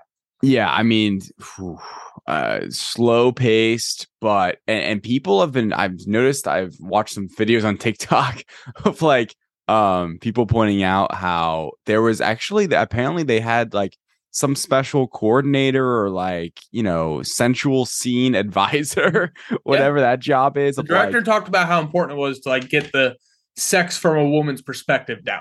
Right. Which I thought was so interesting. I think definitely a first bit for Game of Thrones, where I think in Game of Thrones, oftentimes it's been very from a man's point of view and very just like it's always super aggressive, and I think that's always supposed to give off like for the times, right? Of like when it is, and just kind of no real like not a lot of emotion half the time. Like I remember Jon Snow and I forgot her name. Like they had some good moments of like that kind of feeling, and it's just such a weird. I mean, going from with Damon then to the Knight. Like I was rooting for the Knight, right? It's like yeah, and but great acting of like romantic. Him, very romantic. Him trying to like him knowing it's it's like the forbidden fruit, right? Like I can't. I'm not supposed to do this. I'm not allowed. Goes for it, man, and like I don't know. Who can't blame the guy? It's like I mean, can't blame her. That's a good looking son of a bitch. Yeah, like what is he gonna do? Like she's like a princess queen who he's into, who they actually have like a genuine connection from like an actual thing. And no, there's no cameras, there's nothing going on. Like no one's gonna come up to her keep. So yeah, I mean know. It's in high school at your boyfriend or girlfriend's house in their bedroom, and the door is shut. You know what I mean? You're fooling around, but like you have one eye on that door at all times. Right. It's not even that. And every single person in the world knows exactly what I'm talking about. It's not just an eye on the door, it's an ear down the hallway. Yes. That's exactly it. It's so specifically listening for 5 feet outside your door. Yeah. Feeling the rumblings. Waiting for that creak of the stair and all that stuff. It was so awesome to see that juxtaposed with just how hot the David Rhaenyra thing was. I know it's taboo and it's weird, but it's Game of Thrones. You know what I mean? We all cheered when Jon and Daenerys did it. We can do it here. It's literally the exact same relationship. But I think that the way they edited it was so good because, and you pointed out, the male perspective of old school Thrones, you're right, it's more aggressive. It's more just excitement and just energy and stuff like that. And obviously I'm not a woman. I don't know what sex feels like for a woman, but from what I've read in books, it's more about feeling and emotion, and just like women have a more emotional connection to sex than guys do a physical one.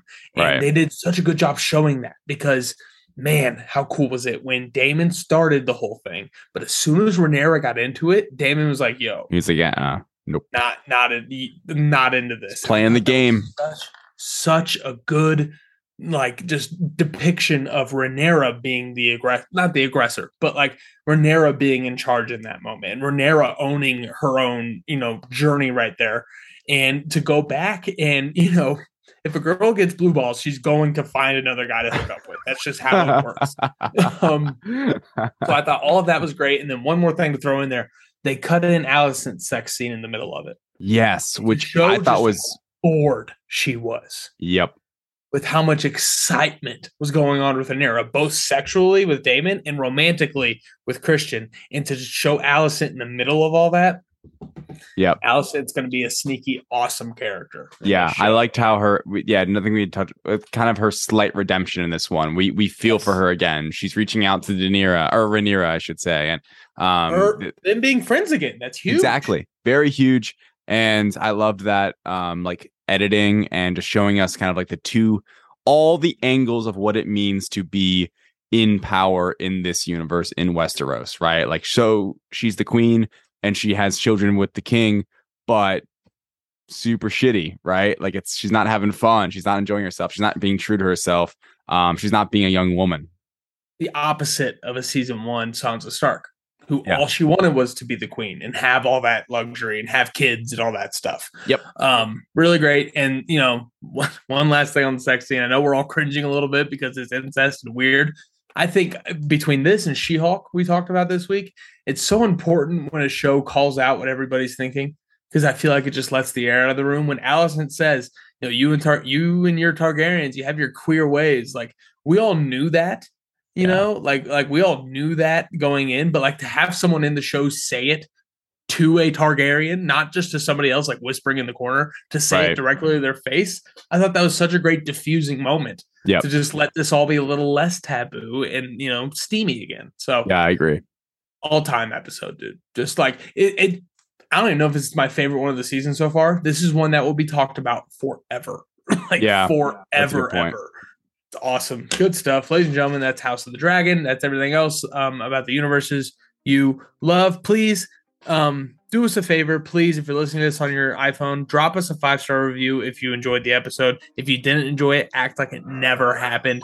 Be a friend, tell a friend. Find David Thompson at David Thompson on Twitter with 2 A's, and then me at Matt Remke, ROEMB as in boy, KE. We love you guys so much. We'll see you next time.